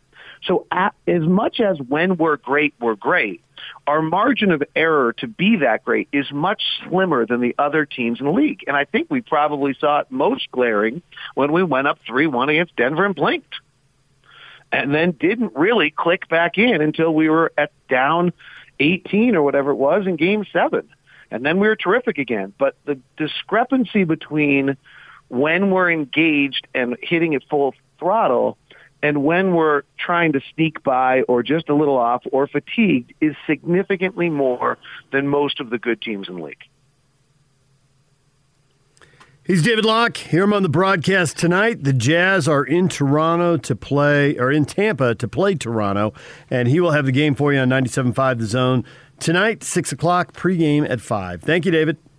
Huddle up, guys. Wait. Come here. Huddle up. Just through us. That was really brilliant. I'm in. That was brilliant segment, guys. Unbelievable. We opened with humor. We made them laugh. Then we got in some deep conversation. Then DJ explained a stat nobody understands, and then I closed. I mean, that was incredible, guys. High fives all around. Great segment. Way to go. Still comes back to what PK said. It's about the energy, because you're right. There's a small margin of error. For the Jazz, the line between winning and losing isn't very big. So there you go. Good work. Really the opposite of when the three of us get together. We just really never had a bad segment. Thank you, David. All right, Kyle Whittingham's coming up in 11 and a half minutes. Other people might be a couple minutes late. Kyle will start speaking at the stroke of 8 o'clock or 12 seconds earlier. Well, try to like 7:59. DJ and PK, it's 97.5 at 1280 The Zone. DJ and PK brought to you in part by Davis Vision. Davis Vision giving you 1,000 reasons to get rid of those contacts or glasses. That's $1,000 off LASIK. Start your road to better vision at davisvisionmd.com or call them at 801-253-3080. That's Davis Vision. All right, I got a question up online. Who's going to win, Utah State or Texas Tech? We're a couple hundred votes in. Go to David DJ James to vote. PK, it's split almost down the middle. 52% for the Aggies, 48% for the Red Raiders, who are San Diego State on steroids. little bigger, a little taller, a little more athletic, but there to defend and rebound. Voted David DJ James on Twitter. All right, we're going to take a break. We're coming back with Kyle Whittingham. Stay with us. Kyle Whittingham is at the podium, his Zoom press conference. Let's listen in. Josh Furlong and Josh Newman. Kyle, how has the defense looked so far? I know that the pads haven't been on yet, but that's obviously a group where you bring everybody back. Yeah, a lot of returners there, talented up front, got a lot of defensive linemen, quality defensive linemen, and linebackers doing a good job. Devin Lloyd's the headliner there. We'll add Ethan Calvert this summer to that group, which will make it even stronger. And then secondary is much further ahead, obviously, this year than we were last year at this time, where we were just getting a whole brand new group of guys ready to play. This year, it's guys that have had experience. So defense is looking good. They're flying around and playing a lot more man coverage like we're used to, and should be a pretty good group when all is said and done. Josh Furlong, KSL.com, followed by Josh Newman. Yeah, Kyle, sticking with the defense on that man coverage, how much of that was necessitated, like the zone packages, because of COVID versus it's just kind of what you needed to do? And then how do you feel like your group will be able to adapt to that man coverage, and what do you feel like you can do in this spring now that you didn't have that last year? Well, I'd say it was a combination of the two things that you mentioned, inexperience in the COVID situation, which led to us playing more zone, and we did a nice job playing zone coverage, and you can do that. I mean, you don't have to play man coverage. That's just our choice and the way we choose to operate. But I thought our guys last year got very productive in their zone drops and their matchup zones, and but still, that's not who we are. We're traditionally and going forward, we continue to be a man coverage team, and that's something that as we said, with the restrictions, practice restrictions we had with COVID, didn't allow us to work on that. And so we're excited to get back to who we are now. That being said, we had a really good year statistically last year. We were, first or second in the league in most every major defensive category, which I didn't see coming when you had the amount of newcomers that we had playing. But that's a credit to our coaches and the players, their development, and how they handled their business. Josh Newman, Salt Lake Tribune, followed by David James. Hi, Kyle. Good morning. Good morning. The NCAA came out earlier this week and said that they hope to, potentially vote on the one-time transfer policy as soon as April. You've sounded optimistic in the past that would go through. Do you remain optimistic that that's going to go your way and that your transfers will be able to play right away? Yeah, we are, and I think the rest of the country is pretty much in that same camp. I don't see it not happening. Just when you say that, they could pull a reversal on you. But there's so many guys that have already transferred with that premise in mind that it's going to be immediate eligibility situation.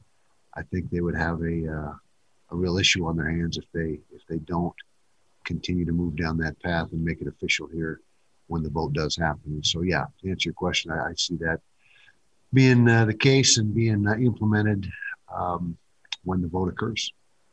And just to follow up, until that does happen, I mean, there is some uncertainty. Does that do anything in terms of how many reps you give guys or what you're giving guys in practice? The possibility that maybe they don't play in the fall? Not right now. What we're proceeding as if everyone's going to be eligible and developing everybody and giving everybody the reps that we feel they deserve and not paying or not putting into the equation the transfer thing. I think it's just too high of a percentage that will happen to alter what we're doing in practice. Next up, David James, followed by Bill Riley. Kyle, if Jaquindon Jackson doesn't win the starting quarterback job, does he have the skill set for you to put in a Wildcat package? Could he be used that way? Absolutely. He's got the skill set to play Wildcat quarterback and about 5 or 6 other positions on the field. But right now he is a quarterback and he's doing a nice job for only having been here a short time and having a couple of practices. But he certainly has the ability and the size, the speed, the quickness. I mean, 6'2 plus and 230 pounds, I haven't timed him yet, but my guess is he's somewhere in the 4.5, 4.6 range, and so he has a lot of skill set and potential to play a lot of different things, like I said. But for right now, we're not doing anything but working with him as just a standard quarterback and see what happens. Bill Riley from ESPN 700, followed by Steve Bartle from Ute Zone. Kyle, how are the two new running backs, Pledger and Curry, assimilating themselves, and how stylistically do they fit within your system? Are they similar backs? Are they a little bit different? And how have they kind of made that adjustment so far? Well, first of all, they're adjusting phenomenally. That their work ethic, their attitude has been outstanding. It's just been a really good fit so far. They are different types of backs. Chris Curry is more of a pounder. He's 5'11", about 215, and more of a physical inside runner. TJ is more of a scat back, more like I don't know who to compare him to, but he doesn't have quite the size that Chris has, and it's a little different style running. What's been really pleasing is they are both very good in their blitz pickup and catching the ball out of the backfield. They seem to both be complete backs and be able to do everything we need them to. And then when you add Mekhi Bernard to that mix, we think we're going to come away with a pretty good position group at running back and a productive one. Steve Bartle from Ute Zone, followed by Trevor Allen from KSLSports.com. Coach, a lot of the talk about the freshmen last year revolved around Clark Phillips and Nate Ritchie, but you also signed some really impressive defensive linemen in Van Fillinger and Xavier Carlton. What's their progress been like over the year? They've continued to get better and bigger as well. Van and X are both over 260. When we got them, they're in the 240 range. And so they've added weight, good weight. Their knowledge of the scheme has obviously increased, and they're both so far doing a nice job. We're just barely getting into it right now, but they're much improved from where they were last fall. And you're right, we had several guys in that class that we think are going to be very good players for us down the road. Fabian Marks, another kid, the corner, Zemiah Vaughn, the safety turned corner for now, and among others, offensive linemen that we really like. So we think that class was going to be very productive and end up being a really good class when all is said and done. Next up, Trevor Allen. This is more of a off-topic question, but didn't get a chance to ask you it on Monday. So over the offseason, Urban Meyer was named the head coach of the Jaguars. Quinton Ganther joined him as an offensive assistant. And then Brian Johnson was the quarterback coach of the Eagles. Just talk about of what it means to have those guys make that leap to the NFL. Well, excited to see what Urban will do in the NFL. I mean, that's a new challenge for him. It's an arena that he hasn't been in. And it's a leap, not a leap of faith, but it's a situation where it's all new, because it is a much different situation in the NFL than it is in college. So excited to see, and I'm sure he'll do very well. I got no doubt about that. But and then Brian Johnson, I think the NFL is a great fit for him. His temperament, the way he handles himself, his style of coaching, I think is very well suited for the NFL, and he's going to be working with the Hurts kid, and I think that's a good pairing there. And then who's the other one? We talked about Urban, Brian, you mentioned one. Quinton Ganther. Q. Oh, sure, Q. How could I forget Q? Yeah, Q was doing a great job at Weber State for several years. He was a outstanding coach for Jay Hill and the Wildcats, and I think he's got the right mentality as well. And having had his experience in the NFL, he knows what it's all about. And he was an NFL vet of several years and knows exactly how that league runs and how that how things operate. So I think he'll be a real asset to Urban. Josh Furlong, KSL.com. Kyle, with your depth at quarterback right now, are all quarterbacks live, or are they being held out? And are there any other position groups where guys are being held out, maybe like senior type or upperclassmen type players? Well, so far we haven't had the pads on, so there's been no decision to make in that regard. But we think we're going to make the QBs live at some point throughout spring. It won't be right away. And, we have 6 quarterbacks in the program that we really like. Obviously, Cam is not practicing yet, as we've talked about, and won't be practicing at all through spring. But we're going to see a little bit of live action, especially with the younger guys. We got the two seniors, and Cam's not a senior. The two older kids with Cam and Charlie Brewer, and then the 4 freshmen. And so, for sure, the 4 freshmen are going to get live reps and see what they can do. As far as other guys, Devin Lloyd, Mika Tafua, we got some guys that have played a lot of good football for us that really don't have anything else to prove as far as a scrimmage situation. So we'll make those decisions when the scrimmages arise, which will start towards the end of next week. But as far as the QBs, yeah, we're going to have some live work for the young guys, and we'll see about Charlie. Our final question will come from Steve Bartle. Coach, you've also got a number of early enrollees from this class that have joined the program. I think it's the most I've ever seen enroll early. What's your first impression of the true freshmen that are up there now? Very, very positive. And you're right. I think this is the most that we've ever had at the semester break and being available for spring ball. And they're all really doing a good job. We're excited about the class. We're going to add another half a dozen, well, actually probably eight more in the summer to that class that we feel really good about as well. And so we think we had an outstanding recruiting cycle the last 2 or 3, and we're hoping that starts to manifest in the year, this right away in these coming years. And that's what it's all about. I mean, if you recruit well, then usually you're going to have a chance to be pretty good if your player development is where it should be. And so we're excited about the possibilities coming up in the next few years. And there is Kyle Whittingham finishing his media availability Mondays and Fridays here on The Zone during spring football. There's a wide range of questions right there, PK. A little different than Monday when everybody got their first crack at him in several weeks. Man, so much positive. At this point, I'm shocked if they don't go 12-0.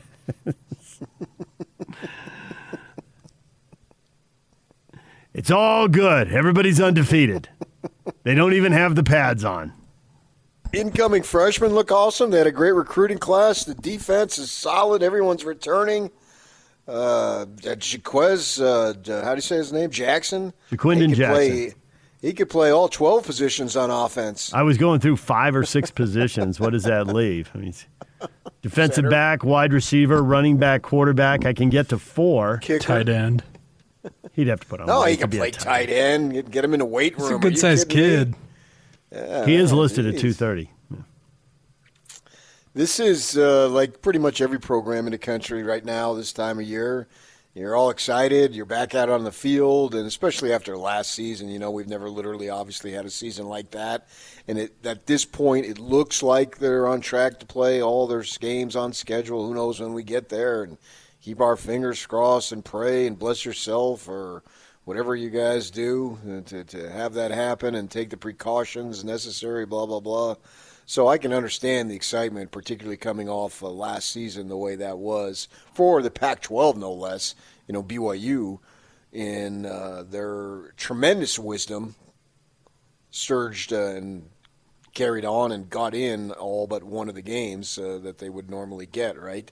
If they had a bowl game, they would play 13, and they played 12, so that was absolutely awesome. But for the Pac-12, you're playing 4 and 5 games, so that was crazy. So I understand the optimism going forward here, and particularly why not for Utah. So everything's positive going on with the Utes right now. Whether that turns out to be the case remains to be seen, but most especially we hope we'll be able to evaluate it week to week. So I understand why they would be excited. There's really no injuries to speak of, and they're just kind of not going through the motions now, but obviously they're not hitting with the pads not being on with the acclimation thing that you have to do. So exciting times. A lot of positivity, exactly the way I want it. Nobody buys that, but thank you. Okay, Well, so is the good, 'cause positivity? I'm not selling it. How about the positivity around the defense being warranted? As Kyle said, had so many new guys, he didn't think they'd be first or second in all the statistical categories. Now, as you point out, depending on the team, it was 4, 5, or 6 games. It was 5 for the Utes. So it's not a 9-game sample, but a 5-game sample isn't nothing, and there should be more progress. Guys should continue to improve and all that stuff. Maybe that's a little positive, assuming guys are going to get better. But we've seen enough out of the defense. The questions really are on offense. With 2 receivers leaving, with the guy who won the job last year hurt, the 2 guys who played after he got hurt gone, an enormous question mark there. Question marks at running back, question marks at receiver. Tight end's the only skill position where there's any certainty. So that's where if you want to slow down the positivity and just hang a bunch of question marks on the wall and stare at them, that might be the way to go. Well, if you want to bring up question marks, sure, I understand that. I would put Covey and Solomon Enis in there as solids as far as them at their receiver position. So they're not completely barren and have nothing there. I wouldn't say that as much. And with Keithy being as versatile as he is, you can move him around. So sort of, the hybrid in between tight end and receiver, wide out, you can move him around a little bit. So they do have some weapons at the receiver position, but losing those 2 guys is a blow, no doubt about it. It's a blow right now, whether it's a blow in the fall, and that next man up spiel that all coaches and all programs talk about. So we'll see if people emerge. Jalen Dixon obviously coming back after being off last season, and we know what he did, although it seemed like he only did it, well, he did it the best when his buddy Shelley was at quarterback. Seemed like for whatever reason those guys, I believe they played together in high school, he looked for Dixon more, but he is somewhat of a not a completely totally proven weapon, but he has some experience. Running back, yeah. That what I'm going with on running back is Utah's tradition of having great running backs. That's where I'm at right now, because I've got a freshman kid who was down on the depth chart a little bit, understandably, because Ty Jordan, as great as Utah running backs have been, and they have been, so many of them, I had never seen a freshman that good. Unless I'm missing somebody. You're not. I had never seen. If you put the qualifier freshman, yeah. I mean, Zach Moss was awesome at the end, but at the start he was running the wrong way at the goal line, right? I thought I saw something, but he didn't, and he got stuffed to Cal. So and he is a real high watermark. I mean, that guy played at a high level for a long time for the Utes, but he didn't do it as a freshman. No, I don't know. I don't know that I've seen anybody in the state. Did Luke Staley, who I think was just absolutely awesome. Luke was really unbelievable. Good. That would probably be, that would probably be the bar, and I'd have to go back and look, because at this point the whole career blends together. Yeah. But I think he was good right out of the gate. Yeah, he was awesome. Just absolutely awesome. Best runner I've seen in this state. He was a part-time starter as a freshman and just kind of took over the job and was the guy from then on. That seems to me what I remember. And then blossom into just a one. Does Jamal Williams enter the chat at all in this? I have to go back and look, and it's just so Ty Jordan is so fresh in my memory. Sure. That it just seems like wow. And the thing is, he did it with limited carries against SC, and then everybody that week, we got to get him the ball more, and they got him the ball more, and he was just unbelievable. Well, obviously we know what that tragedy happened and what the situation is there. So now they've got one kid, Bernard, and then they got 2 kids who left other programs. And usually, in most cases, you're leaving other programs because you're not getting the ball enough. Now, that doesn't mean they can't be good here. And then maybe they can be great. But right now, it's a question mark. And so I don't know. And I'm not going to be able to see it in spring because everything is closed this year. So I'm sure they're not going to open up fall camp in that way, so we're going to have to wait and see.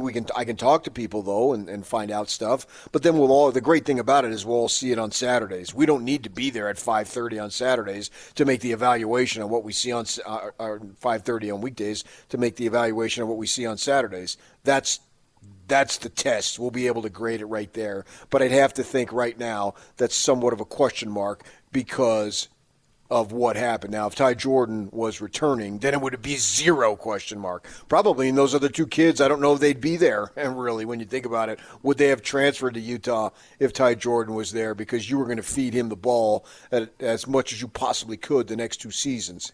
He's gone, unfortunately. And now what is to remain? Not sure. I don't know. I don't know how anybody could know.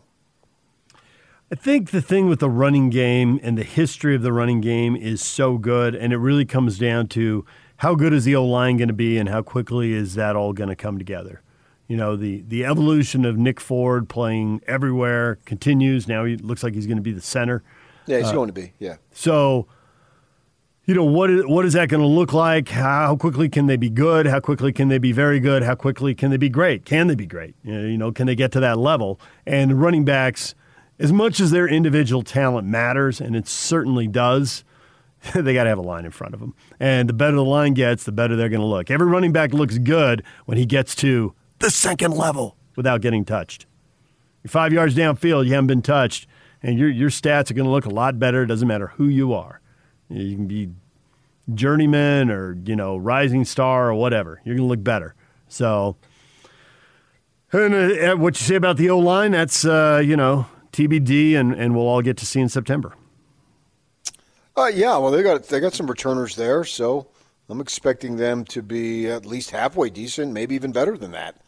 I don't think that that's going to be a major issue. I can't say that for sure, but I don't think so.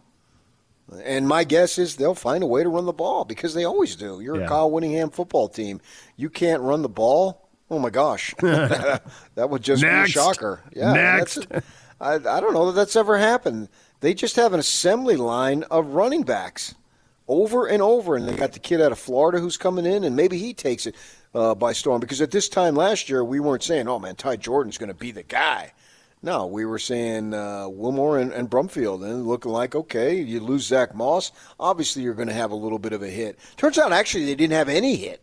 Now, there was a short season, so maybe over the course of the long term they might have. But actually, when you look at it, the running game got better. I mean, by the time they were playing Colorado, the running game was as good as it's ever been. Crazy to say, but that's Utah football for you. So I think in some respects, I am not going to doubt until they give me reason to doubt. All right, DJ and PK, more to come. You've heard from David Locke. You've heard from Kyle Whittingham. Ben Bolch covers UCLA basketball, beat writer for the LA Times. UCLA's playing BYU Saturday night in prime time. You may have seen the Bruins.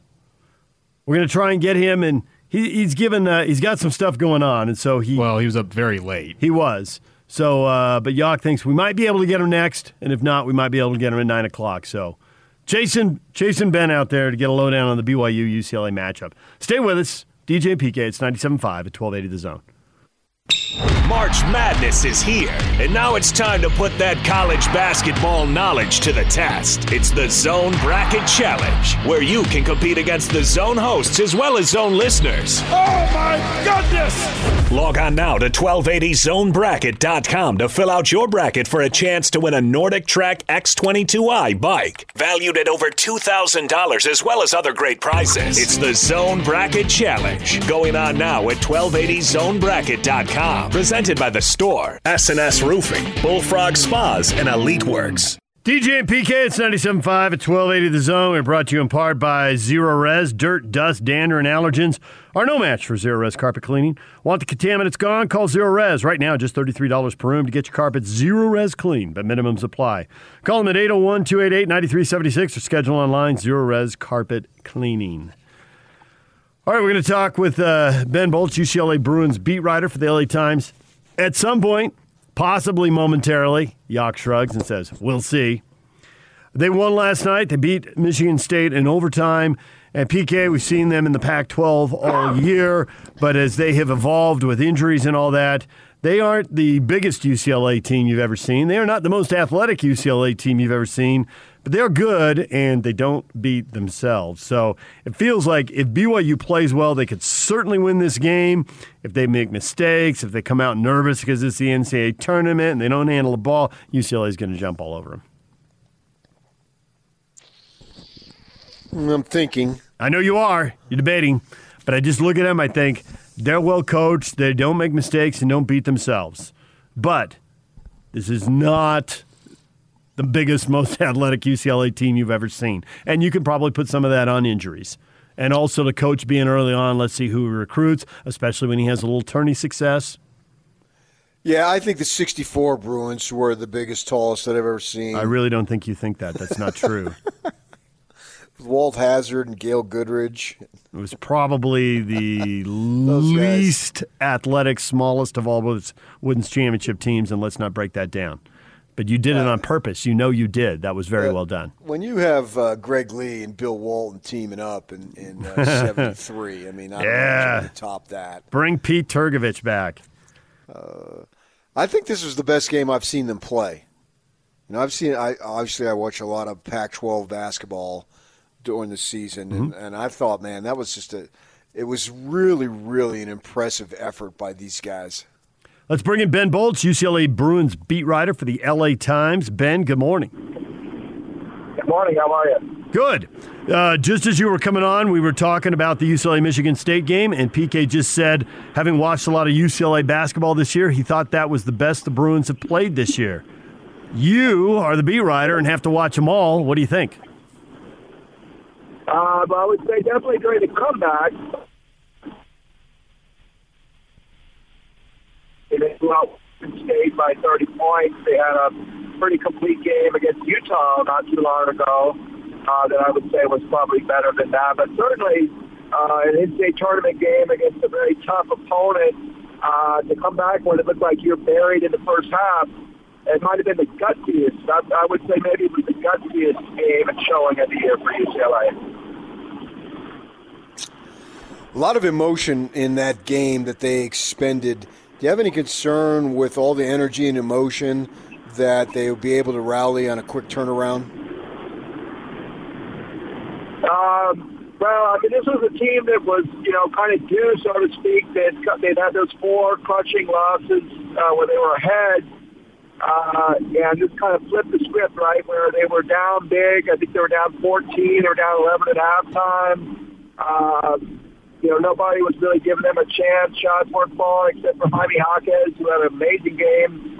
It was impressive that, they were able to do that. Now they're going to have to, as you alluded to, short turnaround, just 48 hours here before that, or even less than 48 hours before that next game against BYU. So the big question today is the status of Johnny Juzang.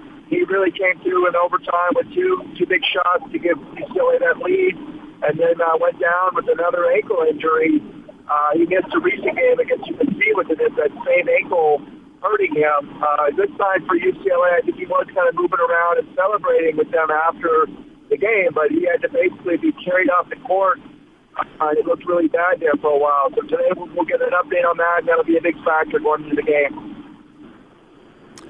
The Cougars obviously have a lot of size, and Harms at 7'3" is a hard matchup for a lot of people. People have defended him different ways, and sometimes he does, disappear and not put his imprint on games. Other times he's really impactful.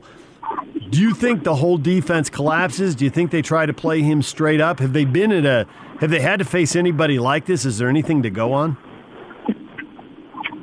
Yeah, they faced a couple 7-footers. Evan Mobley for USC, 7 foot, not quite as big, but I think what they're going to have to do, though, and I'm not Mick Cronin, but I don't think they can let other 3-point shooters and others beat them. So I would imagine they would try to maybe go straight up. That maybe sometimes they have doubled in the post before, but I know that they don't want to get beat at the 3-point line as well. So maybe they'll start out one way and see how it goes and adjust accordingly. But this is a UCLA team that doesn't have a lot of length in the post, particularly with Jalen Hill out, who's their far and away their best rim protector. So that will be interesting to see. Do they double down there, or do they play straight up and try to take away the 3-point line?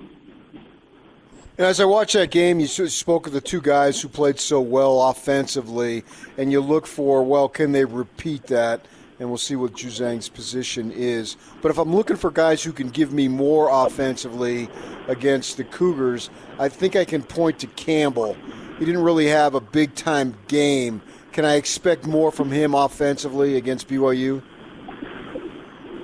Yeah, he's been stuck in kind of an extended funk here where he really hasn't made a big impact on the last handful of games. He did make a huge three-pointer as part of that comeback, but other than that, he was very, very quiet. And then I think it's an astute observation on your point that, he's going to have to be a lot more involved offensively for UCLA to win this game.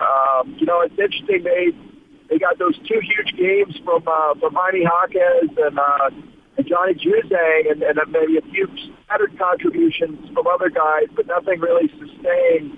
And that's probably not going to be a winning formula against BYU. I think they're going to need to have, 3 or 4 guys solidly in double figures to win. You're the beat writer, so you're around the team, but in the Zoom era, you're not actually around the team the way you would be in any other given year. And I'm wondering if you have a good read on emotionally how these guys are. Do they turn the page on a win and it's on to the next game? Do they sit thinking about the last game too long and not get ready for the next one? What kind of roller coaster are these guys likely to ride, if one at all? Yeah, I got to give them credit. They were pretty resilient during that stretch I talked about recently where they had 4 losses, where they could have won all 4 games. And I felt like they did kind of turn the page and move on and play well to at least start the next game. But, Mick Cronin kind of acknowledged after that game that he really thought they needed that win to kind of put all that behind them. And now they've got their confidence back. They can just kind of get back to playing basketball, worry about closing the season with 5 consecutive kind of disasters. Trying not to overstate that there, but it's important. And now I think they will have kind of a spring in their step, so to speak, going into this BYU game. Yeah, you look at this season, man. They've had to deal with a lot. A couple. I think they started 12-2, something like that, and then they had a couple of injuries, and then they lose the 4 in a row, and they get beat early in the tournament, and then with the tremendous rally. As far as being on an emotional level, this team has been facing just about everything you can imagine, all sorts of stuff this season. Is it easy for them now to just roll with it? Because it's like, well, we've already been through the worst. Yeah, I think so. I think it's a good point. I mean, they lost the guy who's considered the best player, Chris Smith, on the final day of 2020, went down with a knee injury, and then Jalen Hill, as I alluded to earlier, leaves for personal reasons in February. And that really changed a lot because that put changed their whole defensive rotation. They got Jaime Jaquez setting power forwards at 6'6". And you can see how that's kind of worn him down. Obviously, he had a great game the other night, but there's been games where he has not really put his imprint on the game because I think he's beaten up so much defensively. So all credit to him with that big showing the other night. But you're right, it's been a roller coaster season. I mean, they could have easily started the season 0-2. They needed triple overtime to beat Pepperdine, and they were facing an 0-2 start, and they win their first 8 Pac-12 games, and it looks like they're rolling, and then those bumps start happening. So a very resilient group, and I think they will be in a good place mentally come Saturday night. For so many years, we've seen so much pressure on UCLA and how they perform in the NCAA tournament. Mick Cronin's pretty early on in his tenure. Is there a lot of pressure on him this year, or given a couple injuries and how early he is in his tenure, is it not that big a deal? Or is it always a big deal at UCLA, and there is a lot of heat on him? No, I don't think there's any heat on him at all. I mean, I think he was basically in the running for Pac-12 Coach of the Year until the final day of the regular season. If they beat SC and Oregon loses to Oregon State, UCLA Pac-12 regular season champion with a shorthanded roster. So obviously, fans weren't happy with the way the regular season and the Pac-12 tournament went, or the way the regular season ended, I should say. But I think this game, getting back in the win column in the NCAA tournament, is a huge first step for him at UCLA. They got some talent, really high-end talent coming in the next 2 years. They get the top player in California coming in each of the next 2 years. So I think that's when those expectations and that pressure will start to ratchet up on Mick Cronin. But I read the fan base right now is that they're fully on board with what he's doing. They shot 50% from three against Michigan State. Is that something you're confident that they can repeat? No, that's a little bit of an outlier. This is, I think statistically it is one of the better three-point shooting teams in the Pac-12, but they can be pretty streaky. Tiger Campbell making that three was huge. Jaime Jaquez and Johnny Juzang were also kind of on fire from there. You have to excuse my GPS in the background here. I'm driving to Indianapolis as we speak. It's I don't know about 50%, but I think they can. I think they can shoot at a fairly high level and try to keep that game close because they're going to have to, right? I mean, Mick Cronin says they have to make shots, but that they're not one of these great defensive teams. So that'll be a key thing to watch. So what are speaking of key things to watch, what are one of the one or two things you're going to watch early in the game to know if the Bruins are on track and how this thing might play out? I think I'm going to be watching their defense a lot. I think, BYU, I watched that Gonzaga tournament game there a week or so ago, and I was really impressed by them. If they come out with that kind of start against UCLA, I think they can really bury UCLA early. So I think UCLA, they can't fall behind like they did against Michigan State and count on coming back again. I think if that happens again, it's going to be a very long night for UCLA. So I think they have to be right there at halftime, and not have a double-digit deficit that they're going to have to come back from. Ben Bolch, UCLA Bruins beat writer for the LA Times, on his way to Indy. Ben, thanks for joining us, and thanks for giving us a little peek ahead to UCLA and BYU. All right, looking forward to the game. Thank you so much. Yep, thank you. All right, UCLA and BYU, primetime Saturday night. PK, seems like an opportunity. You've covered a lot of these matchups. You've been there. There have been a lot of matchups where you knew that athletically it was going to be an uphill battle for BYU. This doesn't feel quite as intimidating. Doesn't mean they're going to win the game. They could lose it. But it doesn't feel like there's a big hill to climb like there were in some of the other matchups they drew, where there's a kind of feeling like, well, they got a puncher's chance, but this is going to be really hard. This feels a little different. I would agree with that. I would equate it to Steve Cleveland's 2 years. His second, he made 3 NCAA first appearances. The first one, when they won the conference, was 20 years ago, and they just were celebrating. It was such a monumental accomplishment, if you recall, right? I think they beat New Mexico in the final, and the program had sucked, and he got them there, and that was it. They were like these Big West, Big Sky teams and those other conferences on the other side of the country. We got to the NCAA tournament. It's a smashing success, no matter what happens. And they went out and got smoked by Cincinnati, right? Well, then, a couple years later, they're in a much better position as a program and a spot, right? So they play Syracuse and UConn, or UConn and Syracuse. I'm not sure which order it was, right? Big name programs, much exactly like this program. With the Bruins are a big name program. I mean, they're probably never going to come close to recapturing John Wooden, but they're still a big name program, right?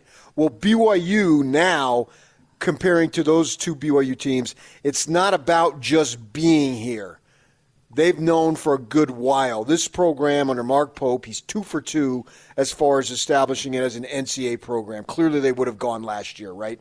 So with that in mind, expectations are to win. So I see a lot of similarities. You're going up against a storied program, but you feel very confident about your ball club, and it's not just happy to be there, and that's where you're settling. You're not settling for the happy to be there like Steve Cleveland's first team was 20 years ago when they went in and got beat by Cincinnati. And if you recall, both of those games, UConn and Syracuse, came right down to the end. Mm-hmm. And BYU didn't come out ahead on either of those games, but they were right there. That's what I think will happen. I'm not saying that they won't come out ahead. They won't win the game tomorrow. That's not the point. The point is setting up to what I expect. BYU is not just happy to be here. and they have an opportunity to win this game. And I wouldn't be surprised if it came right down to the end. And I really think, as you said earlier with Ben here in the interview, Harms, man, go to work. Get going, man. Try your best to be dominant. Even if you don't have the skill set, try your hardest to be dominant. Because you can really make an impact on this game. There's no reason why you don't. And then, of course, the BYU shooters, they're going to have to have success from the three. And that's not really the Bruins game as much. But for the Cougars, they're going to need to do that. So I'm excited to see this game. BYU's a 3.5-point favorite in this game. They've set the line now after UCLA's win over Michigan State, and the over-under is set at 138, so that means Vegas, that would be the equivalent of a 70-68 game. You know, first team to 70 wins, which, given the pace these teams play at and the way they've defended, I would think if you get to 70 points, you probably do win this game. UCLA is in the 300s in terms of pace of play. They play very slow. And BYU similar this year has been much slower than they have been in the past. Right. We've seen like the 65-51 game with St. Mary's, that kind of stuff. So, all right, there it is. DJ and PK. Stay with us. More in a moment. 97.5 at 1280 The Zone. Got a poll question up on Utah State and Texas Tech. Who's going to win that game? That game tips off in 3 hours. Hit us up at David DJ James. Vote away. DJ and PK. It's 97.5 and 1280 The Zone. DJ and PK, it's 97.5 and 1280 The Zone. We're brought to you in part by Mark Miller. DJ and PK in the morning brought to you by Mark Miller Subaru. Got the poll questions up this morning. NCAA tournament. The local team's going to be one and done. They're going to advance. 54% of you are picking Utah State to beat Texas Tech. Be a mild upset. Aggies have been 4-point underdogs there. BYU a slight favorite over UCLA. Just put that poll question up. Is BYU going to beat UCLA and go to the round of 32 for the first time since Jimmer? Yep, 64% of the vote. Nope, 36% of the vote. Odds makers have BYU as a slight favorite. It's notoriously difficult to pick this stuff, PK, because it's one game. Somebody gets hot. Somebody gets in foul trouble. Everything changes. Do you have a strong gut feeling about either one of these, or these are the kind of NCAA games you want to see because you figure with 5 minutes left, we're really not going to know for sure who's going to win. There's going to be some tension and some drama. I think that's what's going to be the case, the latter, as you say. I believe the seeds are irrelevant. Now, Zhang is out, and he got hurt late, and they did help him off the floor. His loss would make a significant difference and give a huge advantage to BYU. But he was involved in the celebration in terms of coming out. You know, they kind of run towards half court a little bit if they're down at the other end when that game was over. And he had a smile on his face. He was moving around a little bit. So I'm going to go on the assumption that he plays. But this situation with the NCAA tournament, it's really unlike anything we have in sports because you ride these emotional highs and lows during the season, unless you're Gonzaga and it's been just exclusively a high, right? But the rest of the teams, or in the case of the two local teams, Utah State and BYU, there's a lot of emotion going in, both of them losing in the conference final, but knowing that they're going to get an NCAA bid. At least I thought Utah State was going to get in, and they did get in. And then yet you take the floor, and then when it ends, it is so sudden, and there is such an empty feeling if you're on those teams, and you try to avoid that at all costs. It's like, you know, it's almost to the point where you try to avoid that feeling more than the feeling of winning because it is such a brutal feeling, and it comes so quick. You know, at least in a series or in a Super Bowl or an NFL playoff or whatever, there's a build-up for a whole week toward it. And you know that that's going to be the final game, blah, blah, blah. And in the seventh game, if you get to that in basketball, you've had 2 weeks. Well, here, you don't have that. You know, you sit and you wait, and then you get out on the floor, and then it could end. So for the Cougars and Aggies, they're going to try not to have it end. They're going to try to extend it. And I believe if both teams are on, there's really no reason why they don't win. And maybe I'm not giving Texas Tech credit. Now, I have to be fully acknowledging that I don't see them play much, whereas the Pac-12 with the Bruins, I see them play a lot. And I know they've had a couple guys taken out of their lineup here. So, and obviously we watch BYU a ton. So I really think the Cougars have an opportunity. And I think it's important for them because there's been a lot of positive emotion and enthusiasm that Mark Pope has brought. But we got this morning, we were talking about the Jazz, right? You read some of the comments on Facebook, and it was basically to paraphrase on some of them, oh, same old Jazz, here we go. Well, I think if the Cougars lose in the first round, it's going to be, all right, same old Cougars, here we go. And even to that extent for the Aggies, because they haven't won a tournament game in a long time. So I think it's important for the establishment of both programs to break through and get a win, particularly BYU, because you are higher seeded, if that means something to you. Yeah, and I think that, and this is kind of looming out there. We can get to it next week and see how it plays out.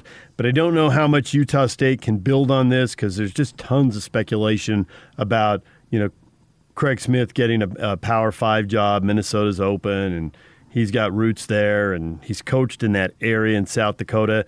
And so even if they do win, if he takes that job or if he takes another one, then can you build on it? I think it's more what you said for Utah State. They haven't won in 20 years, so winning a tournament game, regardless of what happens next, is a big deal, and it needs to be celebrated in the Cache Valley like the big deal it is. Because it's hard to win these tournament games, and it's hard to win them when you're not in a Power 5 league and you're probably not seeded well, and sometimes you're seeded poorly. And this is doable. This isn't.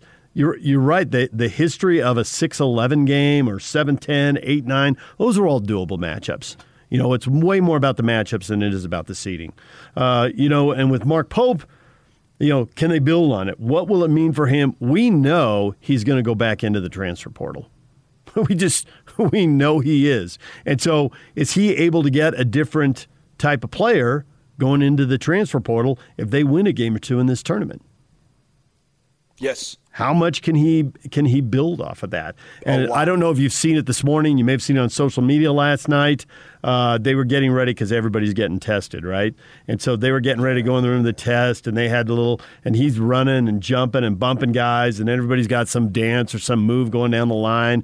It's all high energy, and they're screwing around and having a good time. Jim Rome's going nuts, retweeting it. Yeah. Right, and sure enough, ESPN's playing it this morning, and so the guys who are transferring are seeing this. And you can say they're just screwing around. It's not even the day of the game, and it doesn't matter. But in some ways, it probably does. It gets BYU's name out there. It looks like, oh, I'm in a program where the coaches are yelling at me, and I'm not playing, and that place is fun, and Mark's going to tell them how much they're going to play. And they're using that moniker, the best locker room in America, and trying to back it up, obviously, with what they're doing. How about a locker room that leads to winning in the NCAA? That would be very beneficial.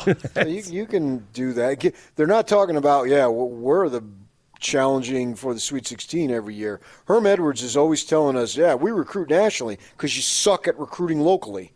So, sell what you got, right? Right. And the Cougars can't sell the NCAA tournament success. So I don't think Mark Pope is going anywhere in the short term.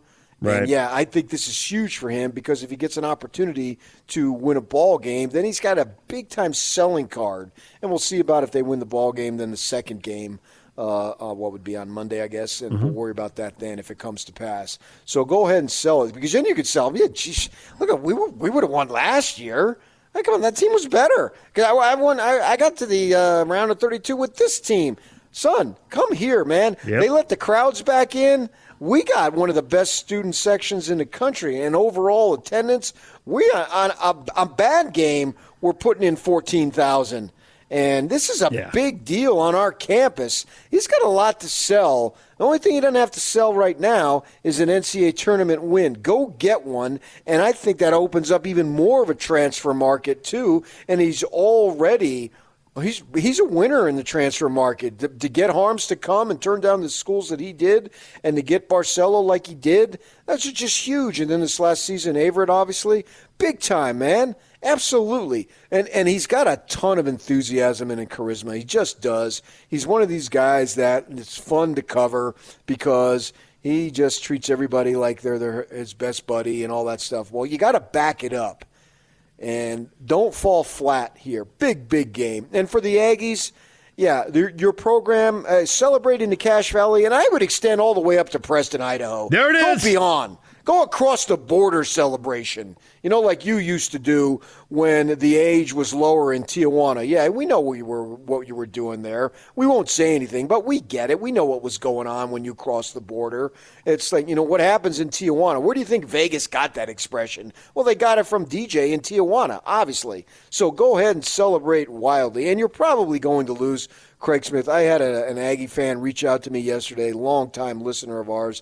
It's a lady, and she's saying, can we possibly keep him? Well, I would probably say no. Because money talks. Yep. And this guy's dynamic in his own right here. And so will he move on? Well, you can surmise yes, but enjoy it in the short-term run and worry about that when it comes to pass. All right, DJ and PK, it's 97.5 and 1280 The Zone. What happens on Avenida Revolucion stays on Avenida Revolucion. Revolution Avenue? Yeah, go to Google Maps and check it out. You say you want a revolution? Oh, wow. DJ and PK, it's 97.5 and 1280 The Zone. I think teams are just playing more physical. You just got to be more precise. When a team, wants it more, and like tonight, I think they just wanted it. They played last night. They played a tough game last night, and you couldn't tell by the way they played. So for us, we just got to be able to hone in and focus. Teams are going to go out there and, try and come at us, whether it's through physicality or energy, whatever it may be. We just got to be ready for it. And I can't say we have been for the past few games. There's Donovan Mitchell. PK, there were a lot of truths spoken in the post-game Zoom session last night. When those will be translated to action on the court is an open question. Many Jazz fans are hoping the correct answer is tonight in Tampa against Toronto. But Washington did play like the more motivated team, like they wanted it more. There were other things that came out of that. Joe Ingles had a couple of good lines. One of them was he was talking about all the mistakes at both ends of the floor. He says, if we keep doing this, it's going to be a long second half of the season. Yeah, he did. And then the other thing he said is, when we do the right things at both ends of the courts, paraphrasing here, he said, we're a pretty good effing team. Also, Rudy Gobert, and I just couldn't help but think of you sitting on the bleachers talking to him because Rudy, in this regard, hasn't changed a bit. What's the problem? He says, we're not tough enough. We're just not tough enough. And he also said, kind of addressing an air of entitlement or accomplishment because they have the best record in the NBA, because they won 20 out of 21 with those 9 and 11 game win streaks sandwiched around that Denver loss. And Rudy said, we haven't accomplished bleep. You don't get a trophy for having the best record in the NBA on March 19th. And despite their recent woes and going 5-6 in the last 11 games and looking really bad in some of the wins, actually, and then also obviously struggling in the losses, they still have the best record in the NBA. But you don't get a trophy for that. And, Rudy, we haven't accomplished bleep. Oh, now, I'd agree. I agreed with all that stuff. It's just, okay, now you realize it. You realize it to the point you can now say it in a Zoom session. So when does it translate into coming out in the first quarter and not turning the ball over? During the third quarter of that game, when Royce O'Neal knows Donovan Mitchell is on his left, but either he didn't make eye contact with Mitchell and know where he was, and he whips a no-look pass, and Donovan's not running at the pace Royce thinks he is, and he just throws the ball out of bounds, and they cut to Quinn, and Quinn's head just drops, and he just kind of pulls the mask up over his face a little more. That said it all. There was no defense that did that, and it's just one guy throwing the ball out of bounds, and the other guy not running hard enough to get to the spot where his teammate thought he was going to be. It's pretty basic stuff, and they couldn't do it. Well, if that said it all, then we're in trouble because, we talk for a living. So I would hesitate to say that said it all? Yeah, because then that just leaves us, wordless, and we can't be wordless.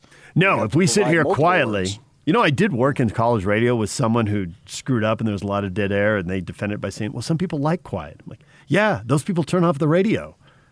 Come on. You can pause for dramatic effect. I don't know. Absolutely. They're saying all the right things, but I'm sick of it. That game, of all the losses, that game got under my skin right from the start, and it is worse than any game that's got under my skin this entire season. It really, really bugged me because you could just sense a casual attitude, and you can't be casual about anything when it comes to this stuff. You just can't. You have to be intense. Intensity, I'm not asking for, you know what to the walls and just have the utmost intensity and be diving for loose balls like there's no tomorrow, because there is a tomorrow and tomorrow's today. But you got to find somewhere in between that and just a total casual attitude. And you just felt like, at least I did, and this is my thought watching the game, is that, oh, yeah, we can get down by 10. We did the same thing against Boston and came back and turned it on. And it's like their success, in a way, is almost drowning them in that we're really good and we know we're really good, so we can turn it on and dangerous. Get going. Dangerous. Yeah. Always dangerous. It's like their success is, in a bizarre way, is coming back to haunt them a little bit. I totally buy that. I buy that. And I think that while I don't want that crazy intensity, because I don't know that you can sustain that through the rest of the regular season and then 2 months of the playoffs, just some focus on the basics. Looking for your teammate before you throw him the ball so you don't throw it out of bounds. Jordan Clarkson had a turnover late in the game. He had the ball on the right side, and he started to drive, and the defense started to close on him. He made the right play, threw the ball into the guy in the corner, and I forget who it was. And whoever it was, it might have been Niang or Royce. Whoever it was started to go left, and Clarkson just drifted out of bounds. He didn't get pushed. It wasn't his momentum. He just kind of jogged out of bounds, and then the guy turns to throw him the ball back, and he's trying to get in bounds. He doesn't reestablish himself. I mean, just a complete unforced error. Just when you're running, stay in bounds. That's all we ask. It's not too much to ask. No. It's really basic. And so even if they don't have that super intensity you talk about, just a little focus on the basics would make a big deal, a big difference. It'd be a big deal. I agree. All right. Rick wants to chime in. You think Rick's going to be over the edge here? Is Rick going to lose it? I think he's going to bring it strong. He's going to bring intensity.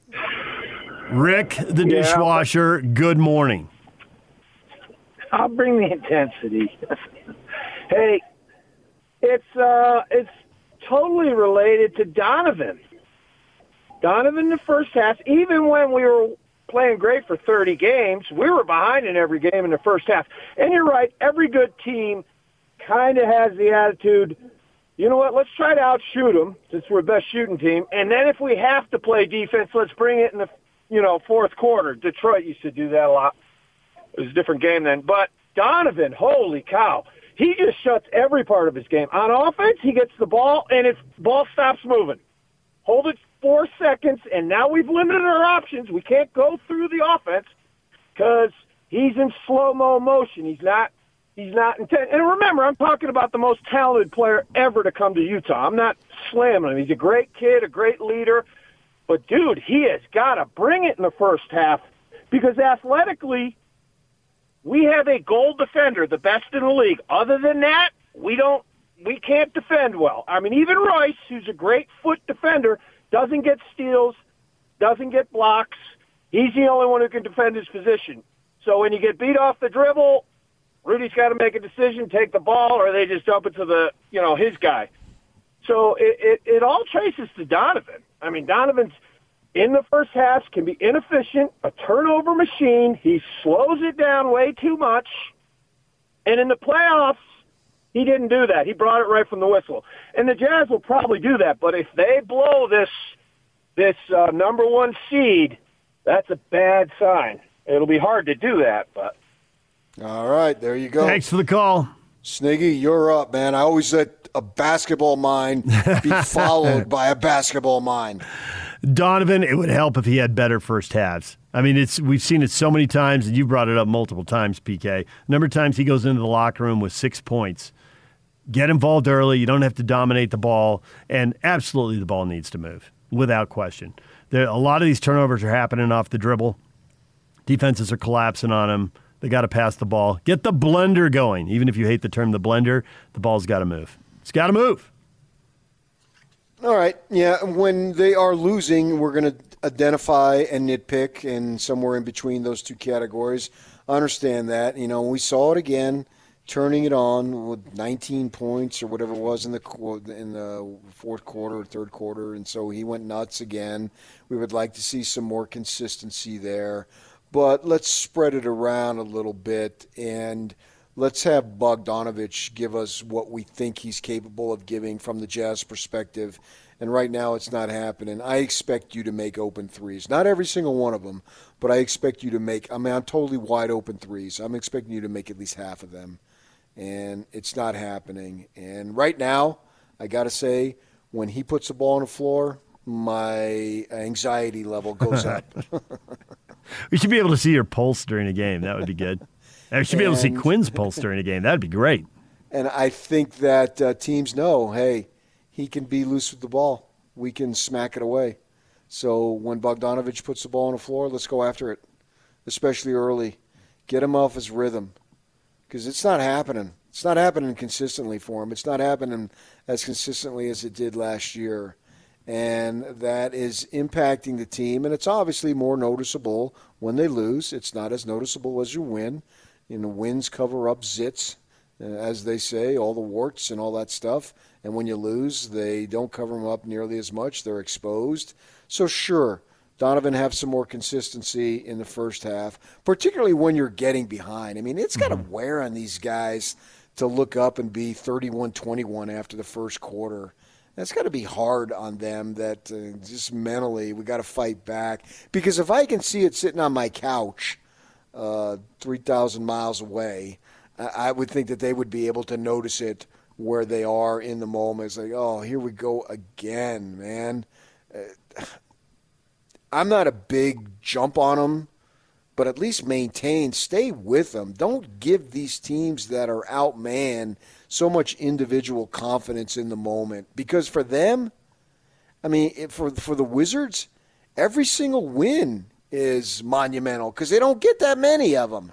So go ahead and take advantage of it, and that's what the Washington Wizards did. And, yeah, they got two prolific guys and all that stuff, but it just bothers me. It bothers me that you're not given the kind of effort that I expect. And so I have to say, though, when this has happened, I thought they were going to be in trouble in Boston. I probably would have predicted an L, and then they won it.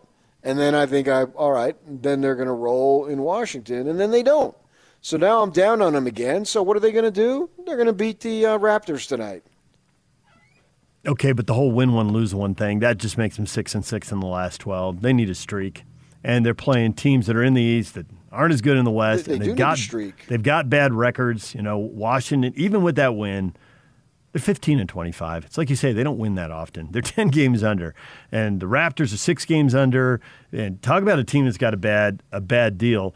They're playing the whole year on the road. They're playing in Tampa for their home games. There have been rumors about Lowry getting traded, the trade deadline looming. They're on a 6-game losing streak. Win the game. Right, win the game, but you can't get a winning streak until you win tonight. That's true, right. So, I want them to have a winning streak, and that's necessary. I want to see them go 8 out of 10 here, and I want to see it soon, because once you do that, then you've just reestablished, and then you're good to go. And then at that point, too, if you win 8 out of 10, well, that puts us into April. And the light at the end of the tunnel is there. We can see it at that point. It's time to gear up. LeBron's already said that. LeBron's made that statement. What do you make it coming out of the All-Star break? Now's the time to get going, right? We're in the second half, and this is the time of year when you start building up some momentum. And the Lakers have done that, and they've done that without a very good player. So, my gosh, they're the team to beat. In my mind, it's that deal is sealed. They're the team to beat. Simple as that. And whoever beats them is going to win the title, whether it's in the conference or it's in the finals. And if nobody beats them, well, then obviously they're winning the NBA title again, or he's winning it again. Not so much the Lakers. It's not. I realize the Lakers would get it, but it's more about LeBron for me. It's like LeBron is winning again. He just happens to be wearing the Laker jersey this time as opposed to the other two jerseys when he won it the other times. That's sort of the way I view LeBron's tenure with the Lakers. I know Laker fans and Larry the Laker want to claim another Laker title, but it's like, to me, it's LeBron. He just happens to be wearing your jersey this time. And so good for you, but it's more about this dude because that's how awesome he is. But the Jazz need to reestablish themselves. There's no doubt about it. They absolutely do it. They absolutely need to do it. And, yeah, I want a winning streak too, but you got to start tonight, man. Tonight, I don't want to go crazy because we asked Joe on Wednesday, did you feel that way with Boston? And he admitted it. He sort of did. Well, now I feel it again. I feel it again here, the same feeling I had going into the Boston game.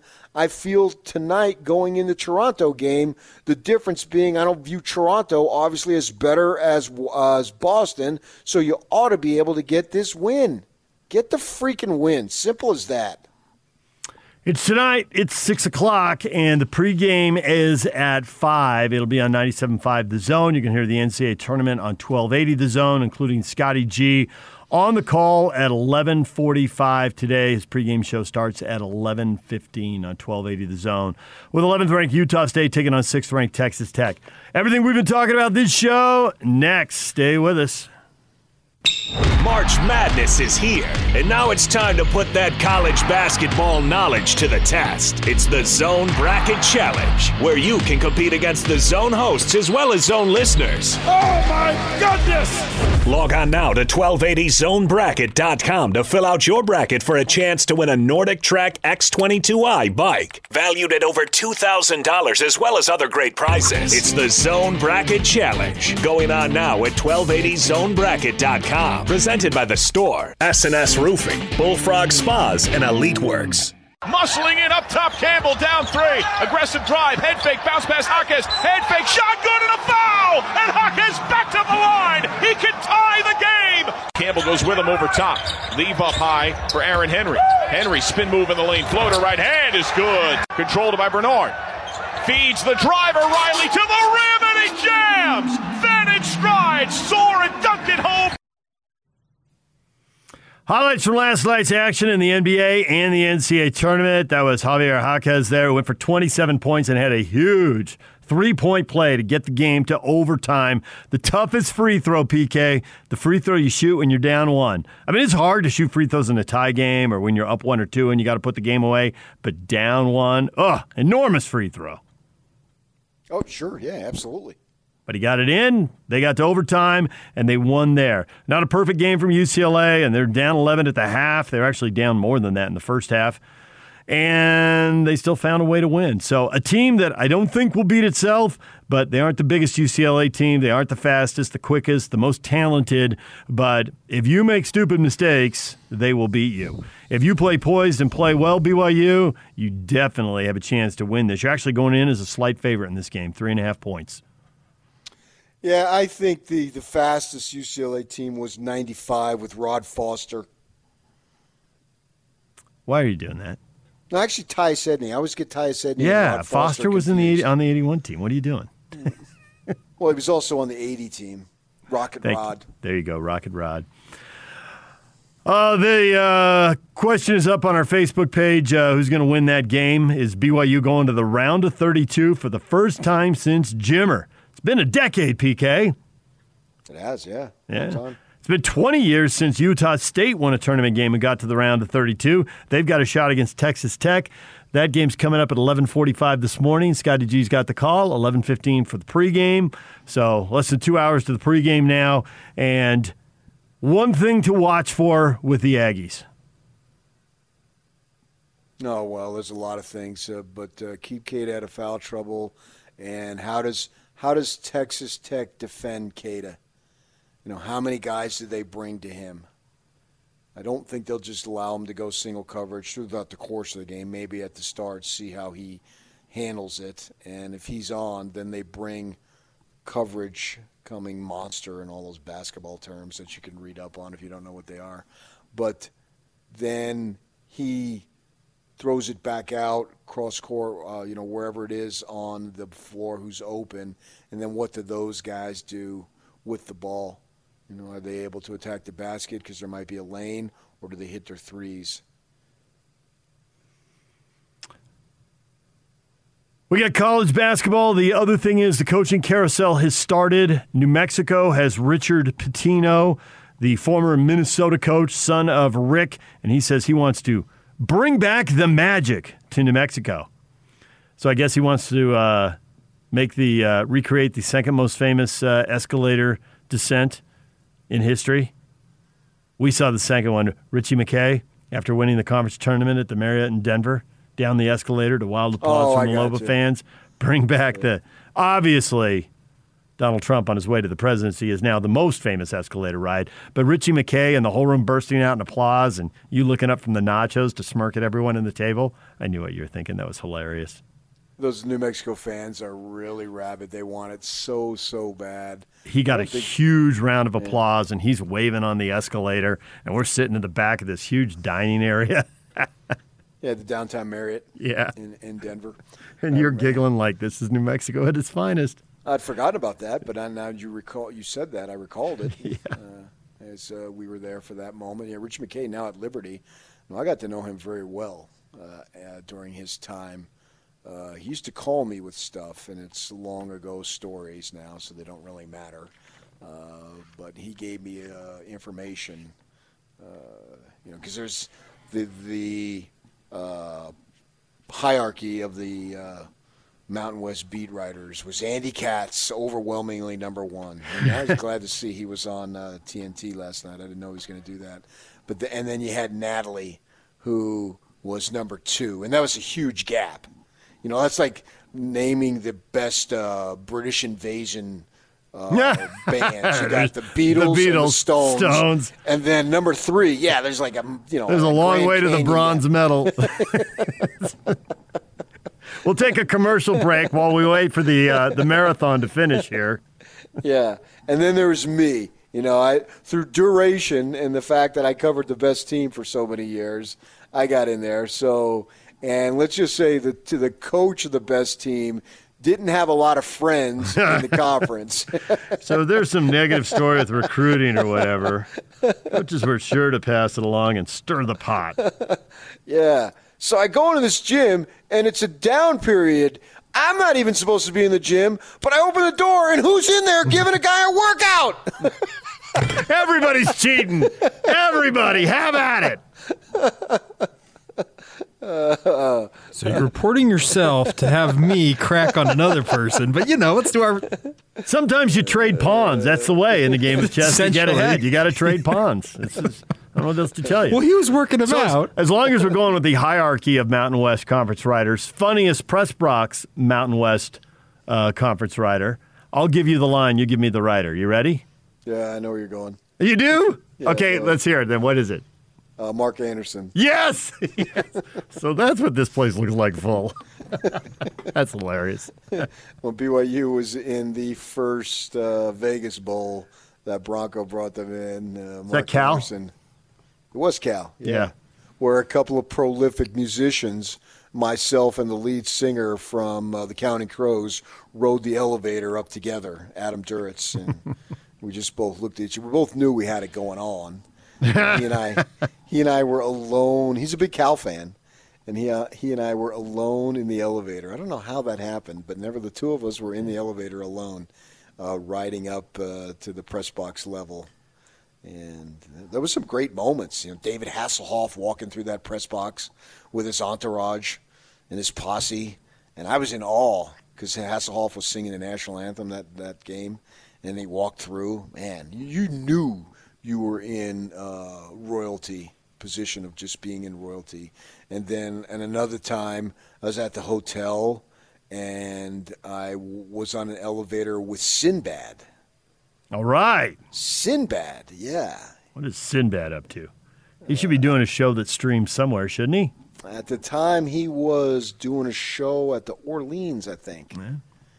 And so you can always get those. He's ready for a comeback. Come on, Sinbad. Celebrity encounters in Vegas. And there were other great moments. I mean, all those BYU fans are counted. How many BYU fans in complete regalia smoking? Was it 21? I'm not clear. Honestly, I'm not clear on the number right now. Yak hasn't played the drop enough. Yeah, so that was 24 maybe? Was it 2 dozen? They were all outside smoking. And full. Full BYU regalia. I was at 6 different Las Vegas Bowls, okay? Uh-huh. And in 2009, I was at I went out at halftime during the game there, and I counted exactly 24 fans in full BYU regalia out smoking cigarettes. Let me just say, I have lived here and worked here now for, 28, soon to be 29 years. That is the only time I've ever heard the phrase full BYU regalia. Well, 2 things come to mind on that. Always a couple with you. What the heck were you going outside for? A person 25. Yeah. Unfiltered. I was going to say, is he unfiltered Marlboros? No, he's the cigar guy. He's cigar guy. Nice call, Yak. So well done. Why was he going outside? And I would venture to say, in the history of BYU sports, there has not been an aggregate number of 24 people who smoked and were BYU fans. I would argue with on that unless they were doing the wacky tobacco. And at the time, the wacky tobacco was not legal. Now it's no big deal. You can see that. But at the time, come on. Okay, BYU fans smoking in full public view. Sing it. All right, last UNLV thing here as we get off on our Mountain West Conference rant. Iowa State hired UNLV coach T.J. Otzelberger to be their new coach, 29-30 in 2 seasons in Vegas. And I wondered, what has he accomplished to get that job? Well, the important fact is he was an assistant coach twice in Ames. His wife's also a 3-time All-American in Iowa State. She was a basketball player because Vegas was speculating. I look at the Vegas Review-Journal from time to time, and they were speculating a week or so ago that this was going to happen because Iowa State sucked, and so it was going to happen that they were going to make a coaching change, and they were talking about how this is likely going to happen. And I saw that his wife they mentioned it in there, that was a big-time basketball player. Yep, 3-time All-American. Yeah. And now that you say that, I remember reading that and I thought, wow, that's pretty cool. She obviously was a very good basketball player there. And so Vegas, it's interesting because you got some Mountain West programs that are pretty doggone good, and it's clear Fisher and Dutcher at San Diego State, I think we can say they're the premier basketball program, right? And Craig Smith has got it going on in Logan, and Colorado State has been resurrected to an extent. We'll see what Alford can do there at Nevada, but it looks like he's on the right track. And Boise's usually halfway decent. They won their NIT game. I think they beat SMU last night by a point. 85-84. And they were close to being in the NCAA tournament. But then you have Vegas and New Mexico who desperately want to get there and just can't seem to do it. And they've got some history and some tradition. They both have had really good fan bases. Oh, for sure, yeah. Mexico's fan base, don't underestimate it, man. It's awesome. Unless it's changed. Now, I haven't been there in a few years. I used to go every year, obviously, back in the day. It's the only game in town, though. It was a big deal. I'm telling you, they would get recruits, and they'd send the TV sportscasters at the airport to interview them, and they were just on a recruiting visit. That's how big of a deal. On Sunday nights, it hurts to talk about Sunday night shows, but they would have multiple, during the basketball season, Lobo shows on Sunday nights. So at 10:30, they'd have different stations, each have their own Lobo show talking about New Mexico basketball. So it is literally the only show in town. And it's going to be so hard for them to be big-time football just on sheer numbers. So it will be interesting if Little Ricky can bring back the magic. And whoever the next Vegas coach is, if he can bring back the magic. They've got a list of 13 potential coaches. Some of them seem like a big reach. Rick Pitino. Ben Howland, who's at Mississippi State. Okay, who else? Joe Pasternak, who's been. Are you talking about winning Vegas? UCLA. Yeah, this is on Nevada Sportsnet. Okay. Who might get the UNLV job? Russell Turner, the UC Irvine coach, who's been there for not quite a decade, but almost. He's been linked to the UNLV job before and then seemed not interested. He's done a lot of winning at UC Irvine. I think they've been in a conference tournament final 5 times in 7 years. They're usually first or second in the league. Yeah, they're good. Yeah. Stacey Augmon. Now, Augmon was on Dave Rice's staff when they all got fired. Yeah. Lorenzo Romar. Yeah. He's at Pepperdine now after a long run at Washington. Yeah, and then he was interim coach for a couple games when Sean Miller couldn't coach down at Arizona. I spent 5 hours with Lorenzo Romar once, flying to the Final Four. And the Watchdog had sent me down to go to Andre Miller, do a big A1 piece on Andre Miller. I was at his house down there in Compton. And so I flew to San Antonio from L.A. Well, interestingly enough, we go to Salt Lake. But the guy sitting next to me in the middle seat was Lorenzo Romar. And we struck up a conversation pretty much the entire flight. He's a good dude. Tommy Lloyd, the longtime Gonzaga assistant. Will he ever leave Spokane? Yeah, that is interesting. Will he ever leave Spokane? I mean, he has been Gonzaga's right-hand guy, and he's a celebrity in his own right up there for sure. Porter Moser, Loyola Chicago's longtime coach. Well, he's a hot guy that's like Majerus got listed for every job offer because surely our place is bigger than your place, so he's going to be interested. Some of the places that would list Majerus and some media guy from Pittsburgh or wherever would call me, and the most famous one was Rick Bucher on a Saturday night. He's taking the Warrior job. I know he is. I'm going with it. It's like 11 o'clock our time. I'm working a desk shift at the Watchdog down on Main Street. I'm going with it, man. I'm going with it. It's 10 o'clock over in California. And I'm like, okay, Rick, you do it, man. You do it, man. You go with it.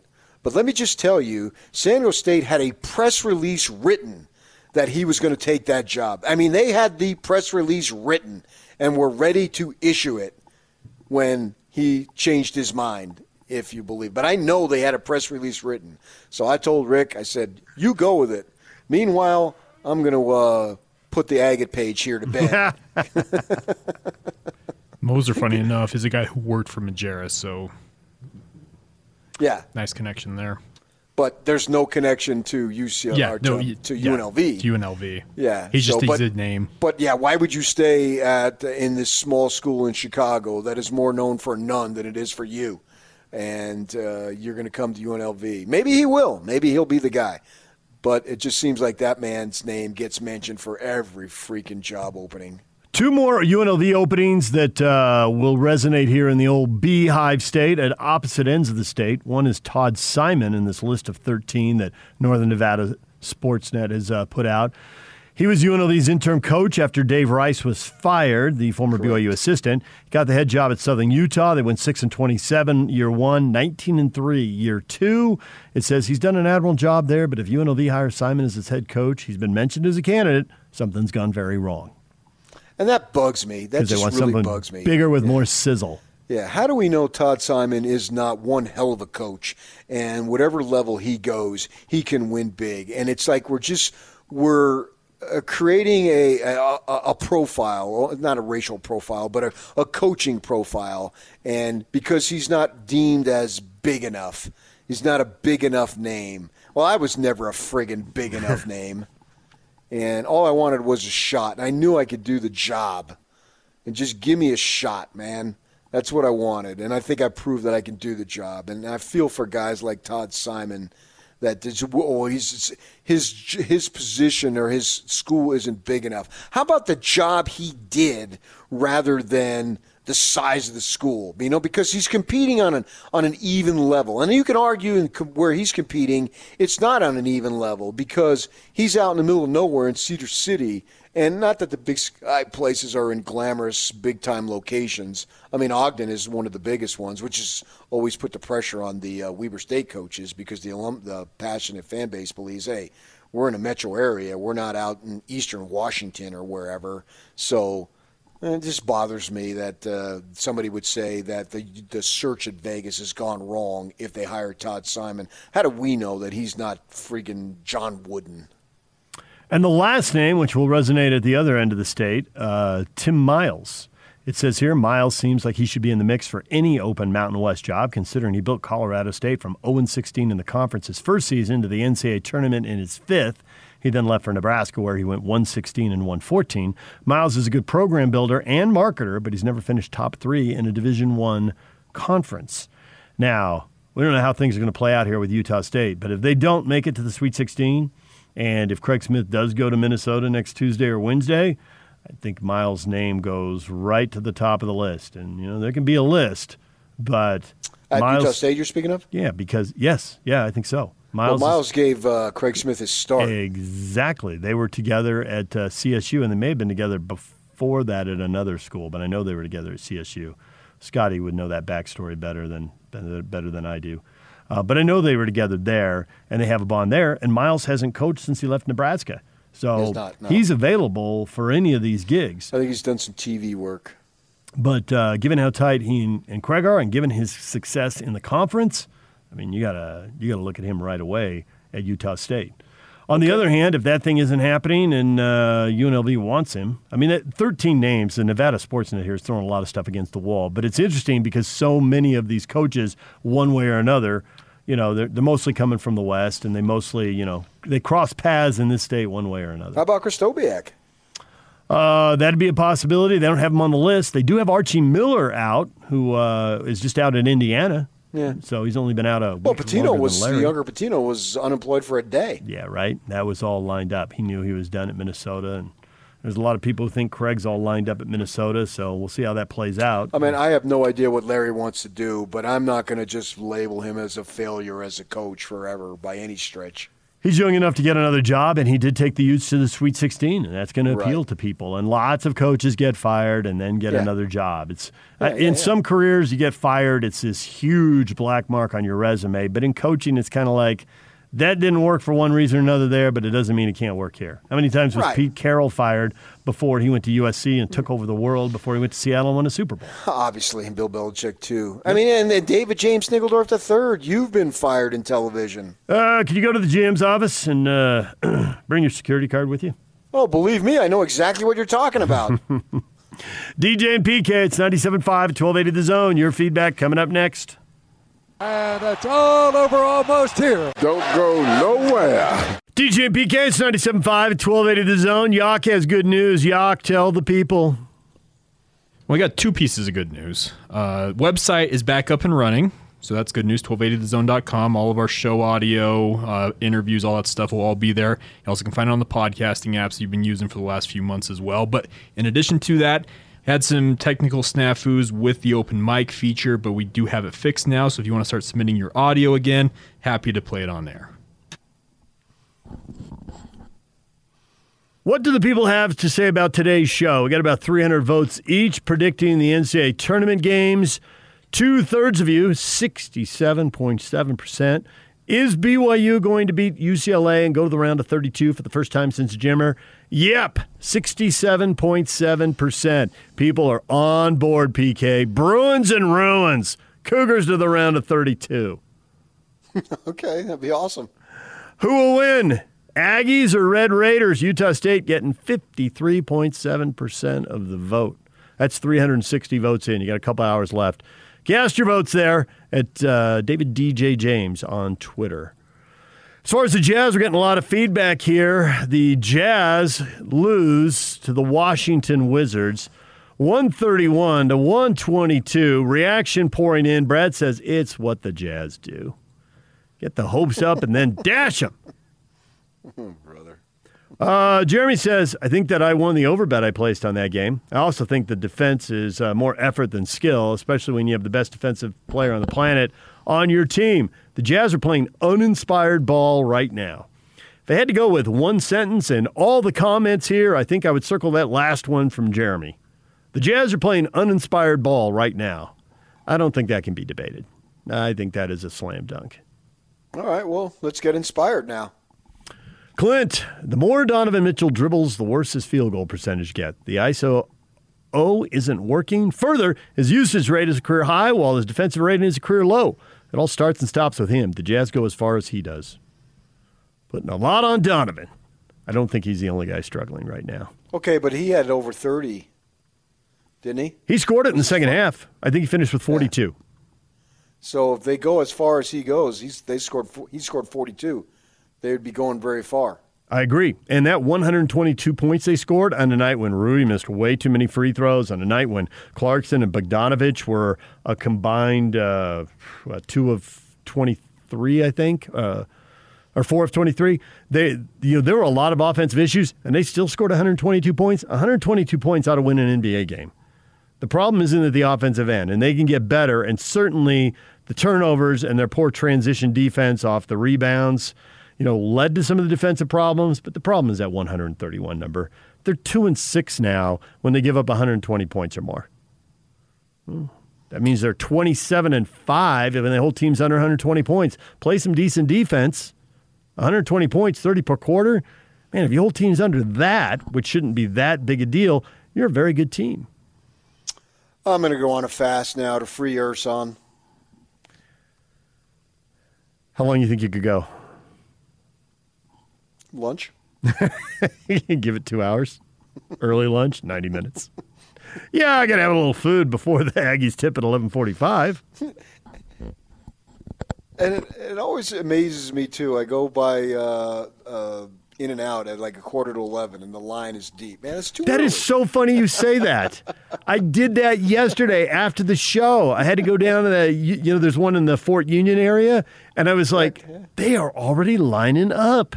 And it was between 10:30 and 10:45 in the morning. And I've been by there like at, noon. Well, then it's just going to be, looping around the building. Yeah, it's just too early to get in the burger line. That's my opinion. I mean, you can argue. But, you were in my hood and you didn't even stop by to say hello. Yeah, I need to. Jeez. I got something for you, too. I keep forgetting. Man. I got no memory. I've got stuff for you, too, PK, so we both need to make a visit. A pilgrimage, if you will. I'll take what Yak has to give me. What DJ's got to give me isn't good. That's probably true. I know it is. No, it's not but it's not what you think it is. But it's still not anything you're going to go, oh, wow. All right. Have a good weekend. We will talk to you to Monday morning, 6 to 10. Now, we do have the split coming up here. The Aggie game, if you want to hear it, is going to be on 1280 The Zone. Our regular programming will be on 97.5 The Zone. Game at 11:45, pregame at 11:15 with Scotty G. Jazz at 6 tonight with the pregame at 5 o'clock with David Locke. And you're going to hear the NCAA tournament all weekend on 1280 The Zone. DJ and PK, it's 97.5 and 1280 The Zone.